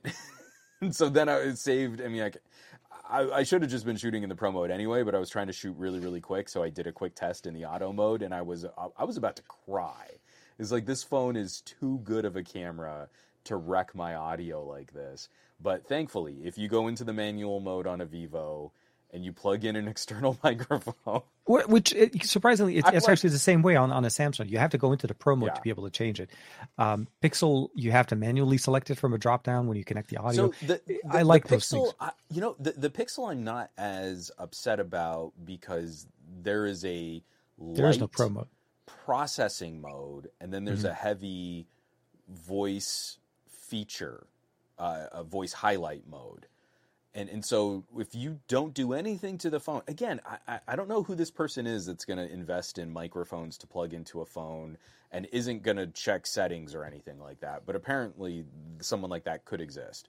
So if you just plug it in, it is super light touch. And I like that. You can hear it is manipulating the audio, but slightly, it is not nearly as destructive as LG at their worst. The voice highlight feature is pretty good. Again, out of all of these features that are supposed to be like an audio zoom or a speech highlight mode, I feel like Google's AI is probably the closest to sounding kind of natural. Like, if you really do some critical listening, you can hear the illusion falls apart pretty quick.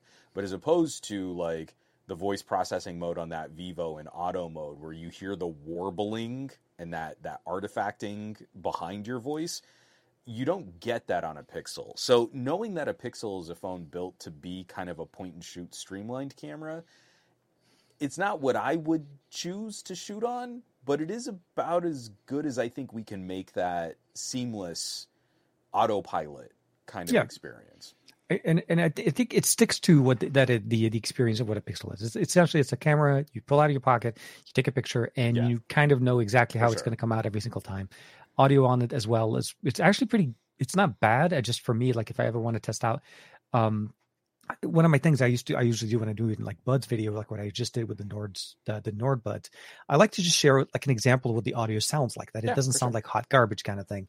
and that's about the only way to share it, other than having a phone call and playing the audio through speakerphone, which I also don't feel like it's the best experience. So I like using the Pixel as my Bluetooth earbud testing. Yeah, like I think it's a decent experience. I know it's touching the audio a little, but it's not sweetening it too much. And I feel like the Pixel has been a little bit more consistent with some of the earbuds that don't play nice with Samsung's Pro Mode. Yeah. In terms of just raw flexibility, Samsung is probably leading the pack. Yeah. But I've had the flakiest experiences with all of these other Bluetooth earbuds on my desk, where the Pixel seems to play nice with most things that I give it. Absolutely. My Galaxy phones have gone like, oh no, we don't like those, and then I'll go to record and you're like, oh, but it doesn't work. So short story, incredibly long. We should talk about a cool heads-up display. Yeah. No, absolutely. Both of us have an opportunity to play around a little bit where. I'm going to say, not that I'm trying to preempt myself and jump into a conversation. I have enjoyed the Rokid Max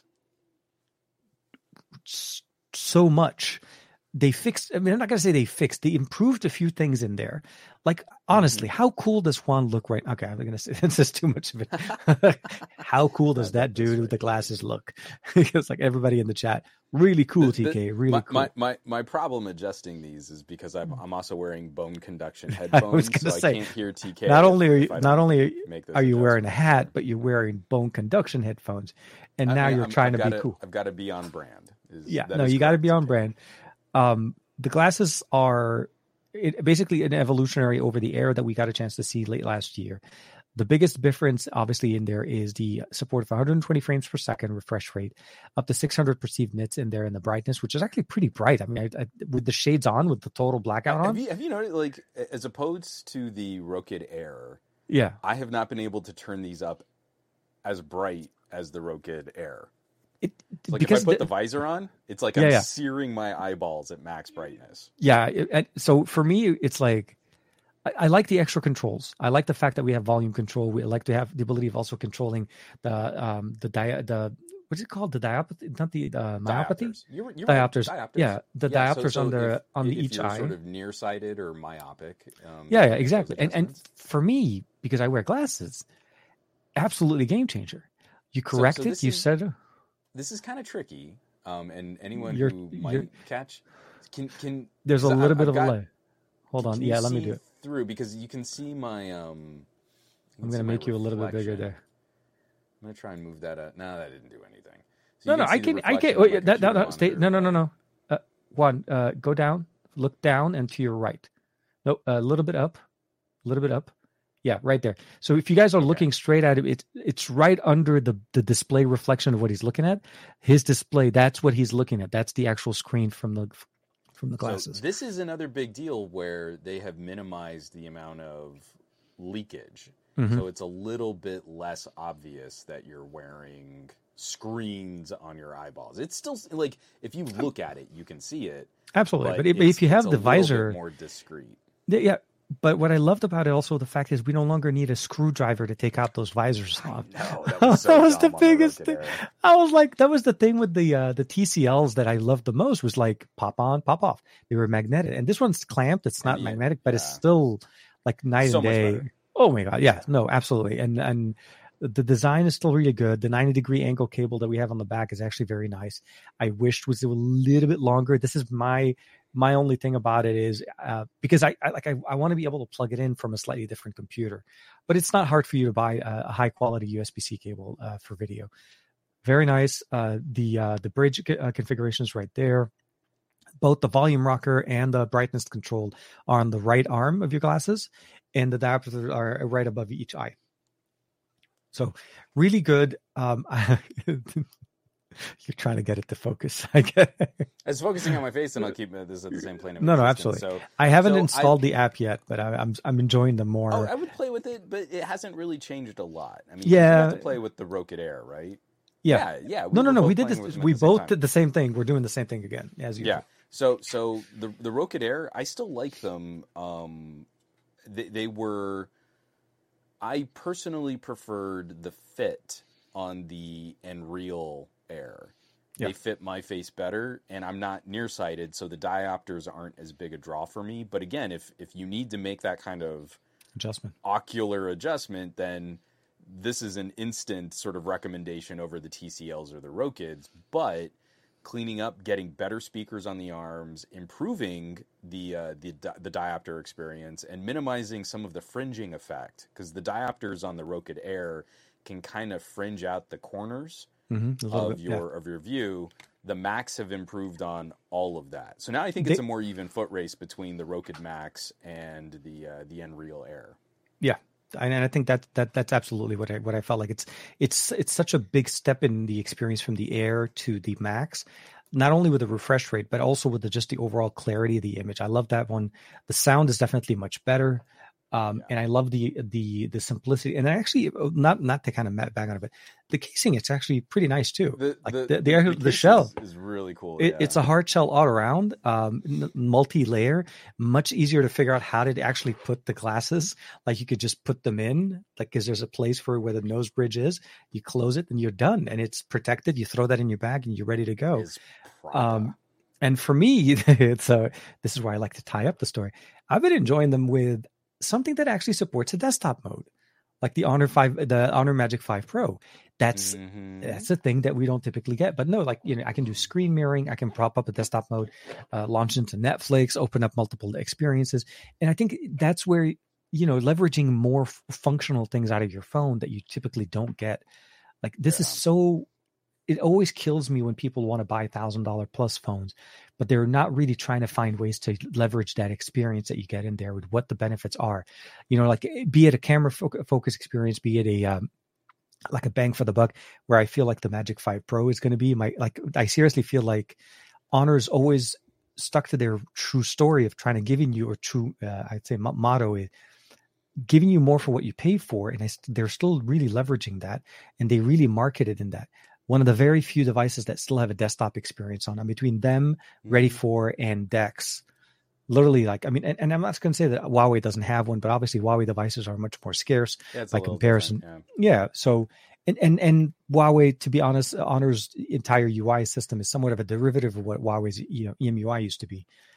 But it still at least runs, and it's easy to connect. It has a wireless mode. For me, for the first, it's literally, I've had this for about maybe a week. Very happy with it, and seriously, just stays in my bag. Like when I go to the office and I want to disconnect, I close my door and I just pop up the glasses and I just disconnect. I just want to be able to enjoy my content, and it's a lot of fun. I had a chat with our buddy Trisha Hershberger. Hey. She was like, "Yeah, I played around with the Nreal Air, but I didn't really think that the AR was any good." And you're like, completely agree. I feel like them being sold on this notion of augmented reality is overselling what's actually kind of the weakest part of the whole experience. And again, it's like what Samsung does. 200 megapixels is not what makes a Note 23 camera. I mean, genuinely, the Note 23 camera can be exciting, has nothing to do with 200 megapixels. And I feel the same way about Rokid and Nreal and TCL to a similar degree too. Yeah, the major players. The AR stuff is super rudimentary. It's got very limited support for the apps and services that are installed on your phone. It's basically just a couple floating browsers. But the whole notion of putting a giant gaming monitor on your face that can then fold up and fit in a shirt pocket if you really need to just absolutely. The visor actually protects the glasses quite a bit. Yeah. So yeah, you're right. You're able to pop this in your pocket and walk away. If you really need to, like, hey, I was using them. Oh, I need to get going. You could just detach the cable and kind of use them like sunglasses for a short period of time. I mean, like that's you can actually see through the pale. So I was talking to her about it, and just like the one killer feature is plug it into a Steam Deck or plug it into a Nintendo Switch. Get as comfortable as you want to get.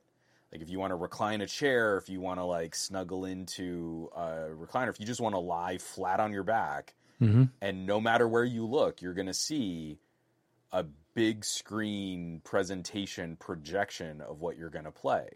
And you can do that as comfortably as you want to be. And that is not something people are used to doing, like on an airplane. Oh my God! Yes, you, this is the most comfortable. My favorite part of a flight is, ever since I borrowed your pair before I got into my experiences it's so there. Good. It is so it's a life changer for long flights, a life changer for any kind of experience. Like I said, just having the ability of plopping in that big of a screen.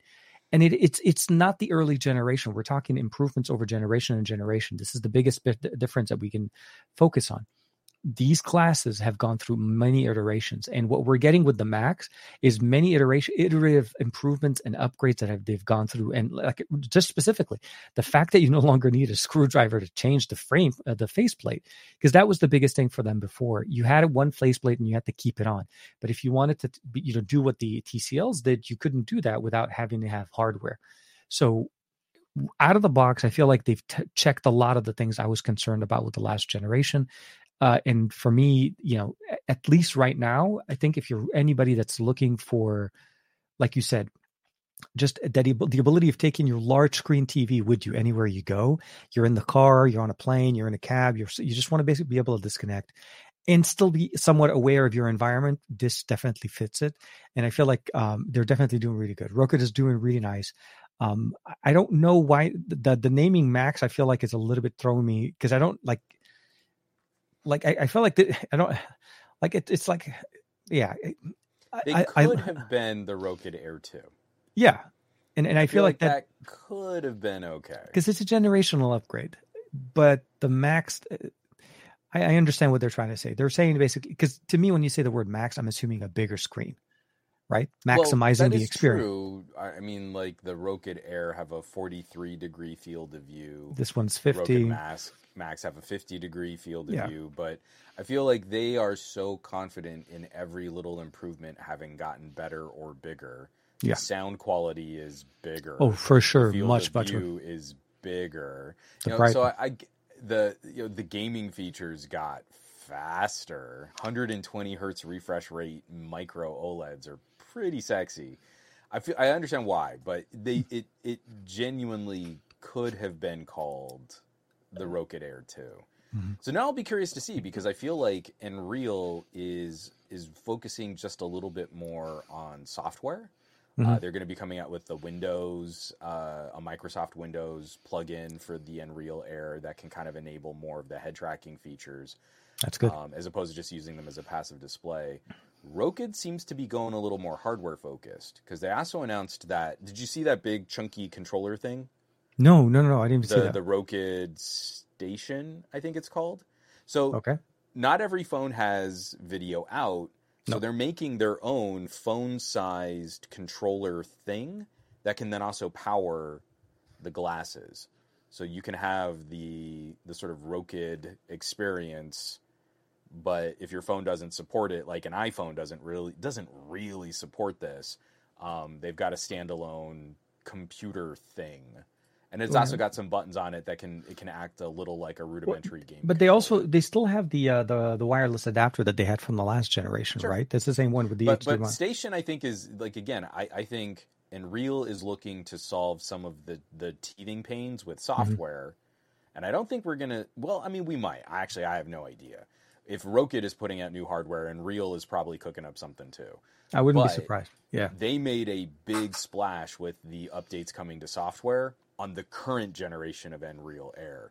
Rokid looks like, hey, we've got all these problems that we need to solve, and people keep complaining about compatibility in phones and things, and I think they're looking at solving that through hardware. Yeah, no, so it's two sort of divergent strategies on how to get more face displays in people's hands. But I'm very bullish on this accessory. I feel everybody should have a portable display of some kind, and I think pricing wise, they're not that far off. No, that's what I'm saying. The price point, if you think about it for a portable solution, and I think it always gets me. This is where I kind of get a little bit antsy a little bit more. In recent generations, I've started seeing devices remove. Like for me, the biggest thing that was surprising me is the 11. OnePlus 11 does not have video out. Nope. The OnePlus 10T didn't have a video out, but then I can't blame the 10T. The 10T wasn't. Yeah. It's a T series, so I was like, that's okay.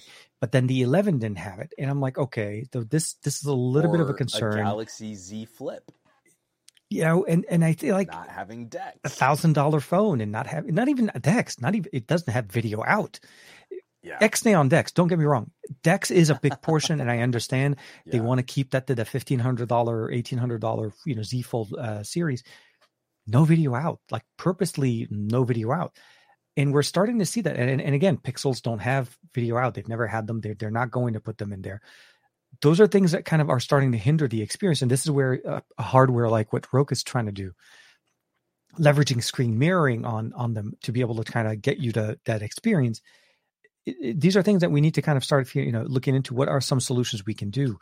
But yeah, for me, it's like, it's a big thing. If a phone doesn't have video out, I start wondering if this is, it's a feature that needs to be listed, right? I think it needs to be on the spec sheet.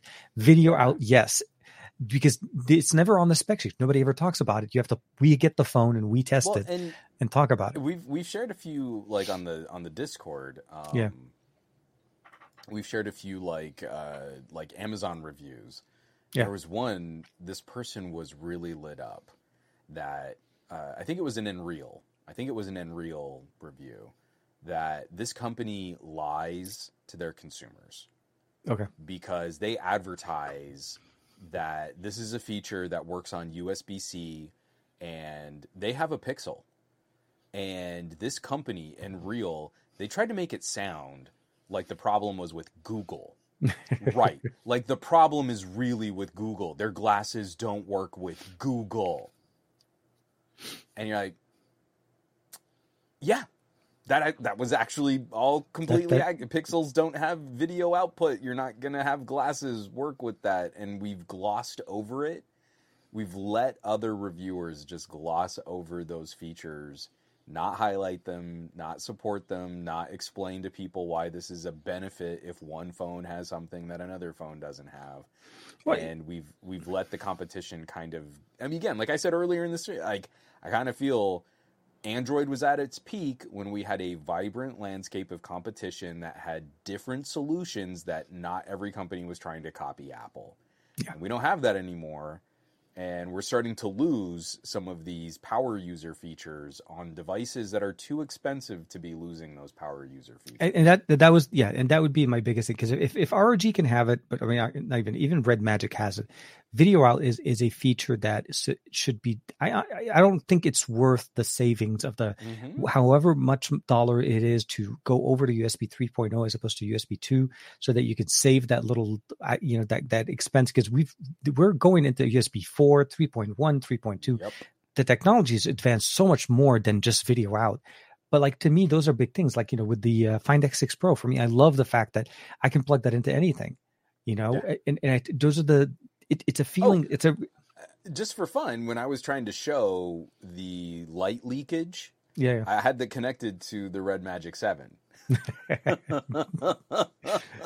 So the Red Magic 7, I forgot I had turned on desktop mode. It does actually have. It's not DeX. It looks like another home screen is added, but it is a 16:9 formatted video out, not 20:9 like the phone screen is. Not a screen.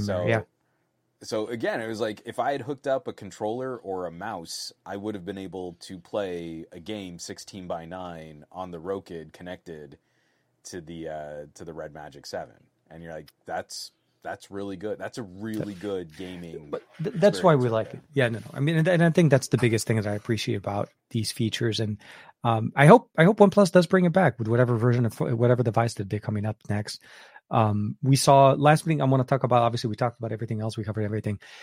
I kind of want to throw this out also to some of the people that we have with us on the chat. OnePlus is trying something that is very different this week. They're going with a very different approach to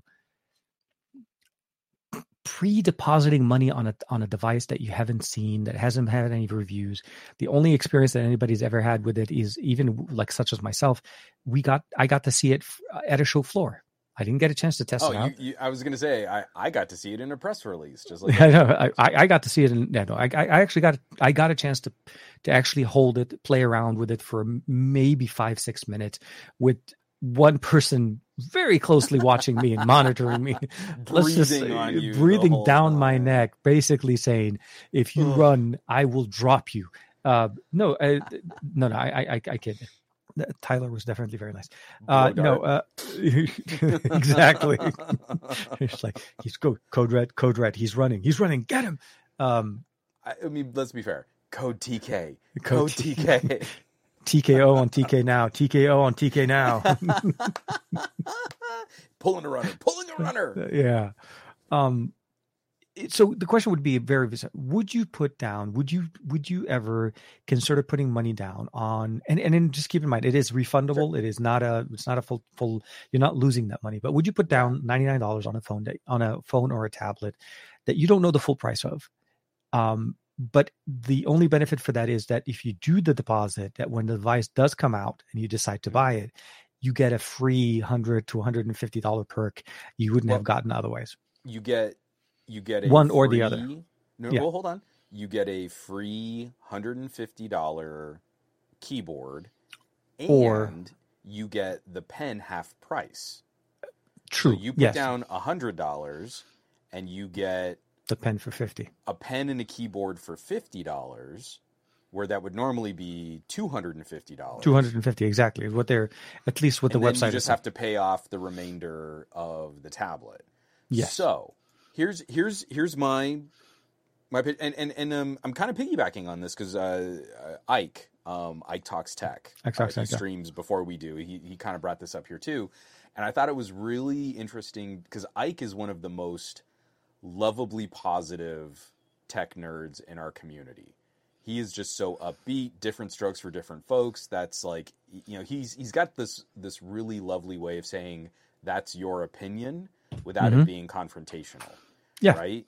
So he can call out someone and say, hey, well, that's just a personal preference. And you're like, what you like, man, you go dig it. You go like that thing. That's awesome. And you can kind of hear in his voice like, but that's not for me, you know? But he's so darn and a lot of people voice their opinion on it, but yeah. But to this specifically, he brought up the OnePlus Pad, and he had some kind of the same concern in your voice, like, what are you paying for? We don't know how much it's going to be. But then, by the time we got done kind of breaking down, for $50, you get what is going to be retail $250 worth of accessories, and the tablet's going to stay the same price. The tablet's got some really great specs on it. Yeah, it looks like it's going to be built really well. It's getting to benefit from all of the improvements. Benefiting from all the improvements coming to Android 13, where we should have some slightly better split screen and multitasking capabilities. If you're in the market for a tablet, man, there aren't really very many good premium Android options out there. So, and I have a feeling that it's still going to undercut. I'm pretty sure OnePlus is not going to go the Samsung Tab price point. They're going to go under, and even at that point, if you think about it, think about a Tab S8 Plus, with an 8 Gen 1 against this Dimensity 9000, and we know OnePlus is not going to go for the same premium price tag. I could even see this tablet going up into the $500+ range, and it's still a pretty good competitor. Yeah. And it'll ballpark somewhere around where we're expecting the Pixel Pad to show up. If you were shopping a tablet, I have some thoughts on the Pixel Pad. Yeah. I don't think this one's dangerous. I think this one's pretty easy. I will say from holding it, because I got a chance to actually feel the material, it is premium. It does not feel like a cheap tablet. The materials they chose for the keyboard is very much like what we had with the Surface. It's a nice soft fabric touch. Magnetically clamps very nicely. The case closes very nicely. The pen magnetically connects like an iPad, I'm not going to say it like the Samsung tablet, but it sits more of the top edge as opposed to the being in the back. So they've really focused on the experience and the UI and the experience in there. I think what I would say is, if you are in the market for a tablet, this is somewhat for me like a no-brainer because of the way they're setting it up. It's at its core, you're going to get the entire shebang for $50 more than retail, just for the tablet if you do the pre-order. Now, it doesn't mean that OnePlus is probably not going to do any more sales. Please understand, this is going to be definitely do more sales. But they're going to have more in other. Hyping this pre-order in a way that they haven't done for their phones in a while. And not any, I haven't actually seen many or any other companies do it in the US. I understand that this is something not maybe like more, like put money down on something you haven't seen. But you kind of know what it is, you know the specs, but you just haven't had any reviews put out. So either way, honestly, I'll be honest with you. I'm actually seriously considering putting my money on that one, because for me, it's it has that, it fits into that little bit of a, what I wanted to be able to take, like something a little bit smaller. Like I have the Tab S7, the S8 Plus, S8 Ultra. You have the Ultra, right? Yeah, this is a massive tablet. Yeah, I never travel with it. It's here. It sits for me here because I use it as a display, and I use it just for the office when I want to watch some stuff.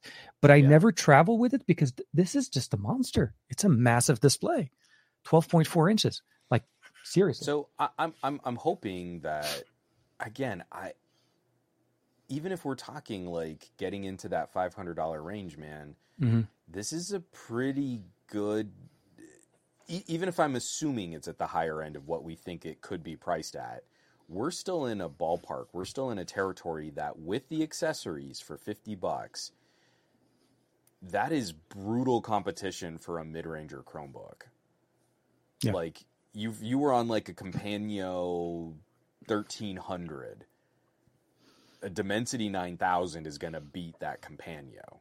Absolutely. Yeah, no, absolutely. You have the keyboard and the pen in the tablet. So and 144 hertz refresh rate display. We're not talking about a low end. It's a 1080p. So not an OLED, but it is 144 hertz. It's that weird. It's like 2800 or 2700. Yeah, it's slightly higher than 1080, but it's not. Yeah, so it's. From what I saw, at least, like I said, I didn't get a chance to play any media on it. So for me, it was more about like looking at the UI and just standard Oxygen OS kind of home screen. I think it's a compelling story for what they're offering. I don't think it's going to disappoint. That's what I'm trying to shoot for. If you're in the market and you're looking for this, I feel like this is almost as safe as of a bet that you can make, purely because I actually got a chance to see the hardware. I know what it feels, and I know how nice it was. It wasn't that long ago where a $300 or $400 Android tablet was kind of garbage. Yeah, exactly. Now, I'm assuming that this is going to land somewhere between $400 and $600. I feel like that's a reasonable area, yeah. That's my ballpark, and that's a wide window. I'm not any kind of Nostradamus here. I think that's like me being the safest I could be in guessing. Yeah. But that is good mid-spec Chromebook territory. And to be honest, the 9000 is not that old. Yeah, the 9000 is seriously still very. Is it not that old? The 9000 went toe to toe with the 8 Plus Gen 1, and both of those chips are an order of magnitude more powerful than most of our $400 to $500 Chromebooks. It's not like they're a little bit more powerful. Oh, this is a laptop form factor. It must be a laptop to do laptop things. A Dimensity 9000 is going to slap that machine around, and it will not be pretty. It will not be close. No. It's going to win. Gloves off. Demonstrably. It's going to TKO everything. Let's just say that. Let's just start putting that into the show. So it's the beginning of Rocky 3, right? Yeah. Rocky's all full of himself. He thinks he's the better fighter, and Clubber Lang comes in and just cleans his clock, right? It wasn't close. It wasn't a fight. It was a massacre. and so with that kind of coming out, I feel like we're not too far off. Next week we're going to see a lot of things come up. We have on the 18th, we're going to find out more about the Ultra, which I think we everybody in our chat and everybody that knows us knows exactly how excited we are. The concept of having a variable aperture on a 1-inch sensor, the 989, the year of the 989, and then also marrying that with 88898. IMX 898. Cool. Like, this is crazy. It's a quad camera setup from heaven. This hurts my soul because I think I have to go Xiaomi for the variable aperture, but damn, do I want those Oppo companion sensors. So Man, I will to every single point, and every time I look at this phone, every time I want to take an image, I want to take a picture and just enjoy what this camera can do. It's a crazy phone. Let me see, kind of like just the ability of, and this is not even that good of a representation of it, but like the colors, the images, the video, the stabilization, the performance, everything I do on this phone is just crazy nice. I don't use it as a B-roll camera because I still rely on the X90 Pro, but I love using this as my main camera. So this is, to me, like, seriously, anytime I want to produce content with it, and supports for audio input from the external audio sources. You just disable the audio. There's a setting in this in Oppo devices where they do audio processing for cleaning up the audio. If you turn that off, the smart function, and just default it back to standard audio, it accepts external audio over USB-C. Oh yeah. So there's a lot of nice things. I'm really looking. I'll say this. The moment I heard about this, I started shooting out emails to all my contacts. Yes. But yeah, we'll have to kind of wait and see. A lot of the information is leaking like it's like an open faucet at this point. Leaks, down to, unfortunately, confirmation that at least on the leaking side, that the 1080p 60 is going to be the maximum on the front camera. But the reality is, nobody's buying that phone for the front-facing experience. Everybody's buying it for what it can do on the main sensors in the back. And don't get me wrong, same thing with this guy. Rear camera selfie, just no, absolutely. Turning the phone around. Exactly. I do want to highlight just a couple comments here. I had it up on the screen. Grant likes tech. I felt similar after the WTF moment of the deposit for unknown price. It felt like a good deal with the freebies given the refundable deposit. So, like, even if you don't like what it's going to be priced at, it's not like you're losing anything. Yeah. I really feel like if you know someone who's shopping a tablet and the price to performance ratio that you're going to get out of this is going to be a fierce competitor against a similarly equipped iPad. Yeah. This is a good one to check out. This is a good one to recommend people keep their eye on and put the money in, and if you don't like what the final number is going to be, then you can just pull your money out. Michael Peppertech brings up a great point because we're still waiting out to see what Samsung's going to do for the next Galaxy Tab. Is it that time of the year again? Okay, crap. Oh, I hope so, because like for the longest time, Samsung was the only company I could point to seriously for any type of tablet recommendation. Yeah. And it wasn't because of Android, it was because of DeX. And so now they allow you at least to use DeX as your default running as their default UI. Yeah, but exactly. Now it's getting a little bit tougher because of exactly what Michael Peppertech brings up here. Not the Tab S8 Ultra.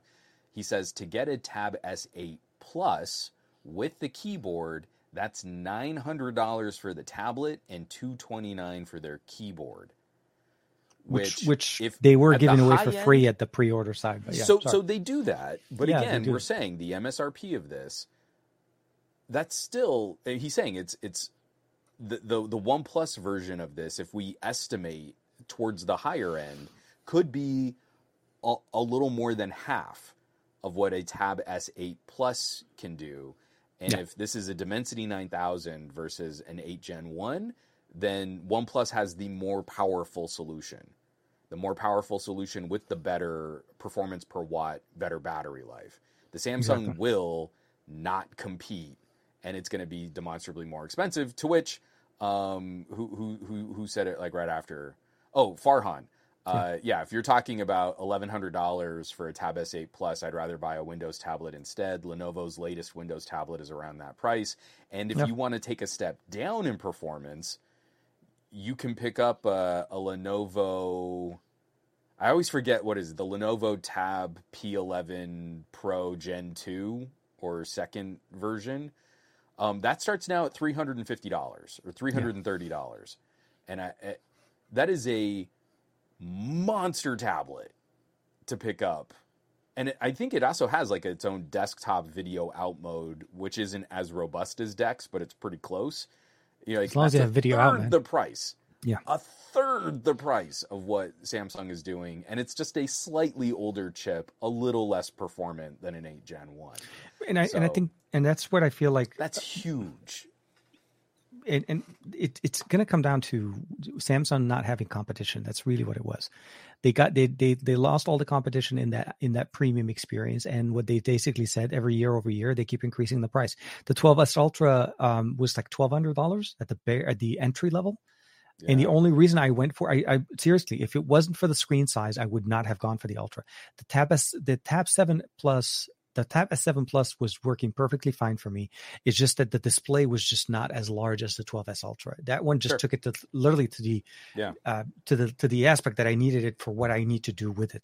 But at the end of the day, you really have to find the features that you care about. The large display, quad speakers, their high refresh rate, keyboard and pen, somewhere around the even if it's 600 for the tablet, 650 with the keyboard, it's really hard to mess with that experience. And especially when you're getting Oxygen OS, which we already know and love, it's a really good OS. Price it at the high end of what I think it might be. Let's say it's $650 to pick up the pre-order kit right now, which includes everything basically. But yeah, that's half the price of a Surface Pro 9 SQ3. Oh my god, yeah. That's true. And if you're running more Android-y apps, that Dimensity 9000 is going to compete very well against the SQ3. Yeah. And we both got a chance to we didn't really get a chance to play with the 9000. We actually didn't get did we? Yeah. No. We got the I also want to say the Plus in Asus. Yeah, that's what it was. Asus which we never really got a chance to play with that much. We saw it at the Tech Summit for MediaTek for like a 0.5 seconds as Brad was walking around and showing it off. And he was like, I have it. I got it. Bye. Yeah, no, I know. The guy, every time I see him, I love to consider. I always go up to him and say, "Hey, dude, what's in your pockets?" Hi, how you doing? Nice to know you. Yeah, right. What's in your pockets? What do you have for me now? What do you have now? But what have you done for me lately? And Michael Corcoran saying, and again, this isn't full MSRP, but a Lenovo Duet 5, which is sort of like a Surface Pro clone, comes with a keyboard for like $500 or $600. I want to say the MSRP was higher. So if we're comparing oranges to oranges, I thought it was a little more expensive than that. But again, it's a Lenovo that's regularly on sale at a price point that we used to think was mediocre computer pricing. Now this stuff is surprisingly performant at ridiculously low prices. And I don't know about you, but I'm kind of expecting Pixel Pad to start landing between like $399 and we should be hearing about the Pixel Pad at the moment the I/O I think starts. They should start with that, I think, at this point. Announcing something is supposed to come out in Q1 that doesn't come out in Q1, and you got obviously just. I have a little bit mixed feelings about the Pixel Pad a little bit as well because of what it's intended to be. The Pixel Tab has a functional purpose intended behind it. It's supposed to combine the Nest Hub Max and a tablet at the same time, because at its core, it's supposed to. If you're not using it, it's basically a smart Google Home display that you can take off the display the stand. And walk around with it. So at the end of the day, it's really because if you don't put it back on the base, whoever is at home can't use that smart speaker, right? You're like a stand sitting in the kitchen. So I think that's where the functional purpose of it. I feel like how it's going to be approached I completely agree with you, because Pixel Pad I think is going to be a home terminal. Yeah, and that gives you the ability of walking around with is a tablet. Is nipping at the heels of a laptop replacement. Yeah. Like if you have the pen and the keyboard with the trackpad, you have the whole setup. There's a lot that you can do there that maybe you don't need a laptop, or you definitely wouldn't need a Chromebook. Like the only differentiator is whether or not you have a full Chrome browser, and you just get Firefox or something, you're going to be fine. Yeah, and I think that's the biggest thing you want to keep in mind. That's why I was kind of like, I know, I want to say maybe a month or so ago when before I got a chance to see it, my initial approach was basically saying, OnePlus is trying to one up Google and try to release their tablet before Google does. And then I started thinking about separation in there, it's a very delineated experience where Google's not really releasing it in the same aspect. It still works as a tablet, and I'm sure you can use it as a tablet, but because of the size of it, it's not something you would have in, like, I wouldn't have it on my desk here. I think the Pixel Pad is going to be the better solution if you're mostly using it at home and you like the smart assistant style. And I think the OnePlus Pad is going to be the better buy if you like to leave your house with some kind of laptop and leverage connectivity to your smartphone, which I think, if I'm not mistaken, they were talking about sharing content and sharing internet connectivity between your phone. So there's going to be the things I feel like there's going to be some good, cool things coming up there. So I'm looking forward to that. We'll find out next week. The price, I think, is on, if I'm not mistaken. Overall, what you're going to basically see at the end of the day is OnePlus moving into a new realm, right? So this is a new thing for them, but I feel like they can definitely do a good job with it based on what they've done before. Man, how crazy is it that we're bringing these up, and like Lenovo is this dark horse, and they've got some of the strongest tablets out right now too, and that have been out for a while. This market is crazy right now. And I just got another PR from another enthusiast brand that's looking to make an SQ3. Not an SQ3. It's a proper Snapdragon 8CX Gen 3, but the same chip that Microsoft is using in the Surface Pro. And it's like similar kind of conversation. Hey, we can play with this kind of hardware. We can actually undercut Microsoft and deliver almost identical performance. And you're like, that is insane. That now we're starting to talk about this kind of ARM strategy. Finally, again, it's not maturing. This is still brand spanking new stuff, but it's accessible to consumers in a way that even a year ago, that wouldn't have been it. And now it's like this is a really good option to consider, especially if you're talking like, hey, I want to maybe have Windows on ARM and use Android apps and use Linux software. There's a reason why you might want to spend a little bit more on a tablet that can do all that. But if you don't need all that, like half the price, a third the price, and you've got an Android tablet that can cover a lot of ground and cover a lot of ground. Exactly. Yeah, no, definitely. So we'll find out more and we'll see how things are going there. But I noticed that time kind of escaped. Obviously you put out a couple, I think you put out a couple of videos this week, or you're at the podcast on Monday and you just posted the Velotric video that just dropped this morning. Yeah. So I'm going to have the video out on the Rokid, and then maybe over the weekend I might have an embargo on a microphone. So nice. I can't say anything more than that. Stay tuned. Stay tuned. It will happen. I can tell you that the video was shot by the Vivo X90 Pro. Nice. I can't tell you what the audio was recorded on. We'll let your ears be the judge on that. For me, like I said, I'm finishing up my video on the Velotric, the Thunder one. I'm a little bit behind on due to some slight technical difficulties on my side, but the Magic 5 Pro is going to be out tomorrow for the video, and hopefully the Velotric by the end of the week. And then after that, I'll focus on the Rokid, the Max, because again, it's such a easy pair of glasses to step into, especially having experienced them in earlier generations. And then just kind of close out and do more things.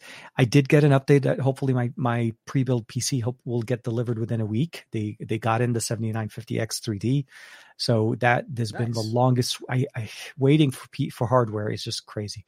So we'll have to see how that comes out, and I'll keep you guys posted on that. But a lot of stuff coming, and I am going to try to ramp up and find some time to try to get things out back to more of a consistent 2 videos a week.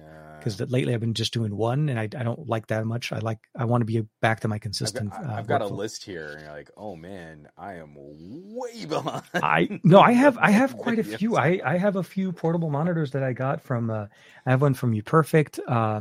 Same. I think we have the same one now. Yeah. I hate it when we say I have this, and you're like, yeah, dude, it's right here too.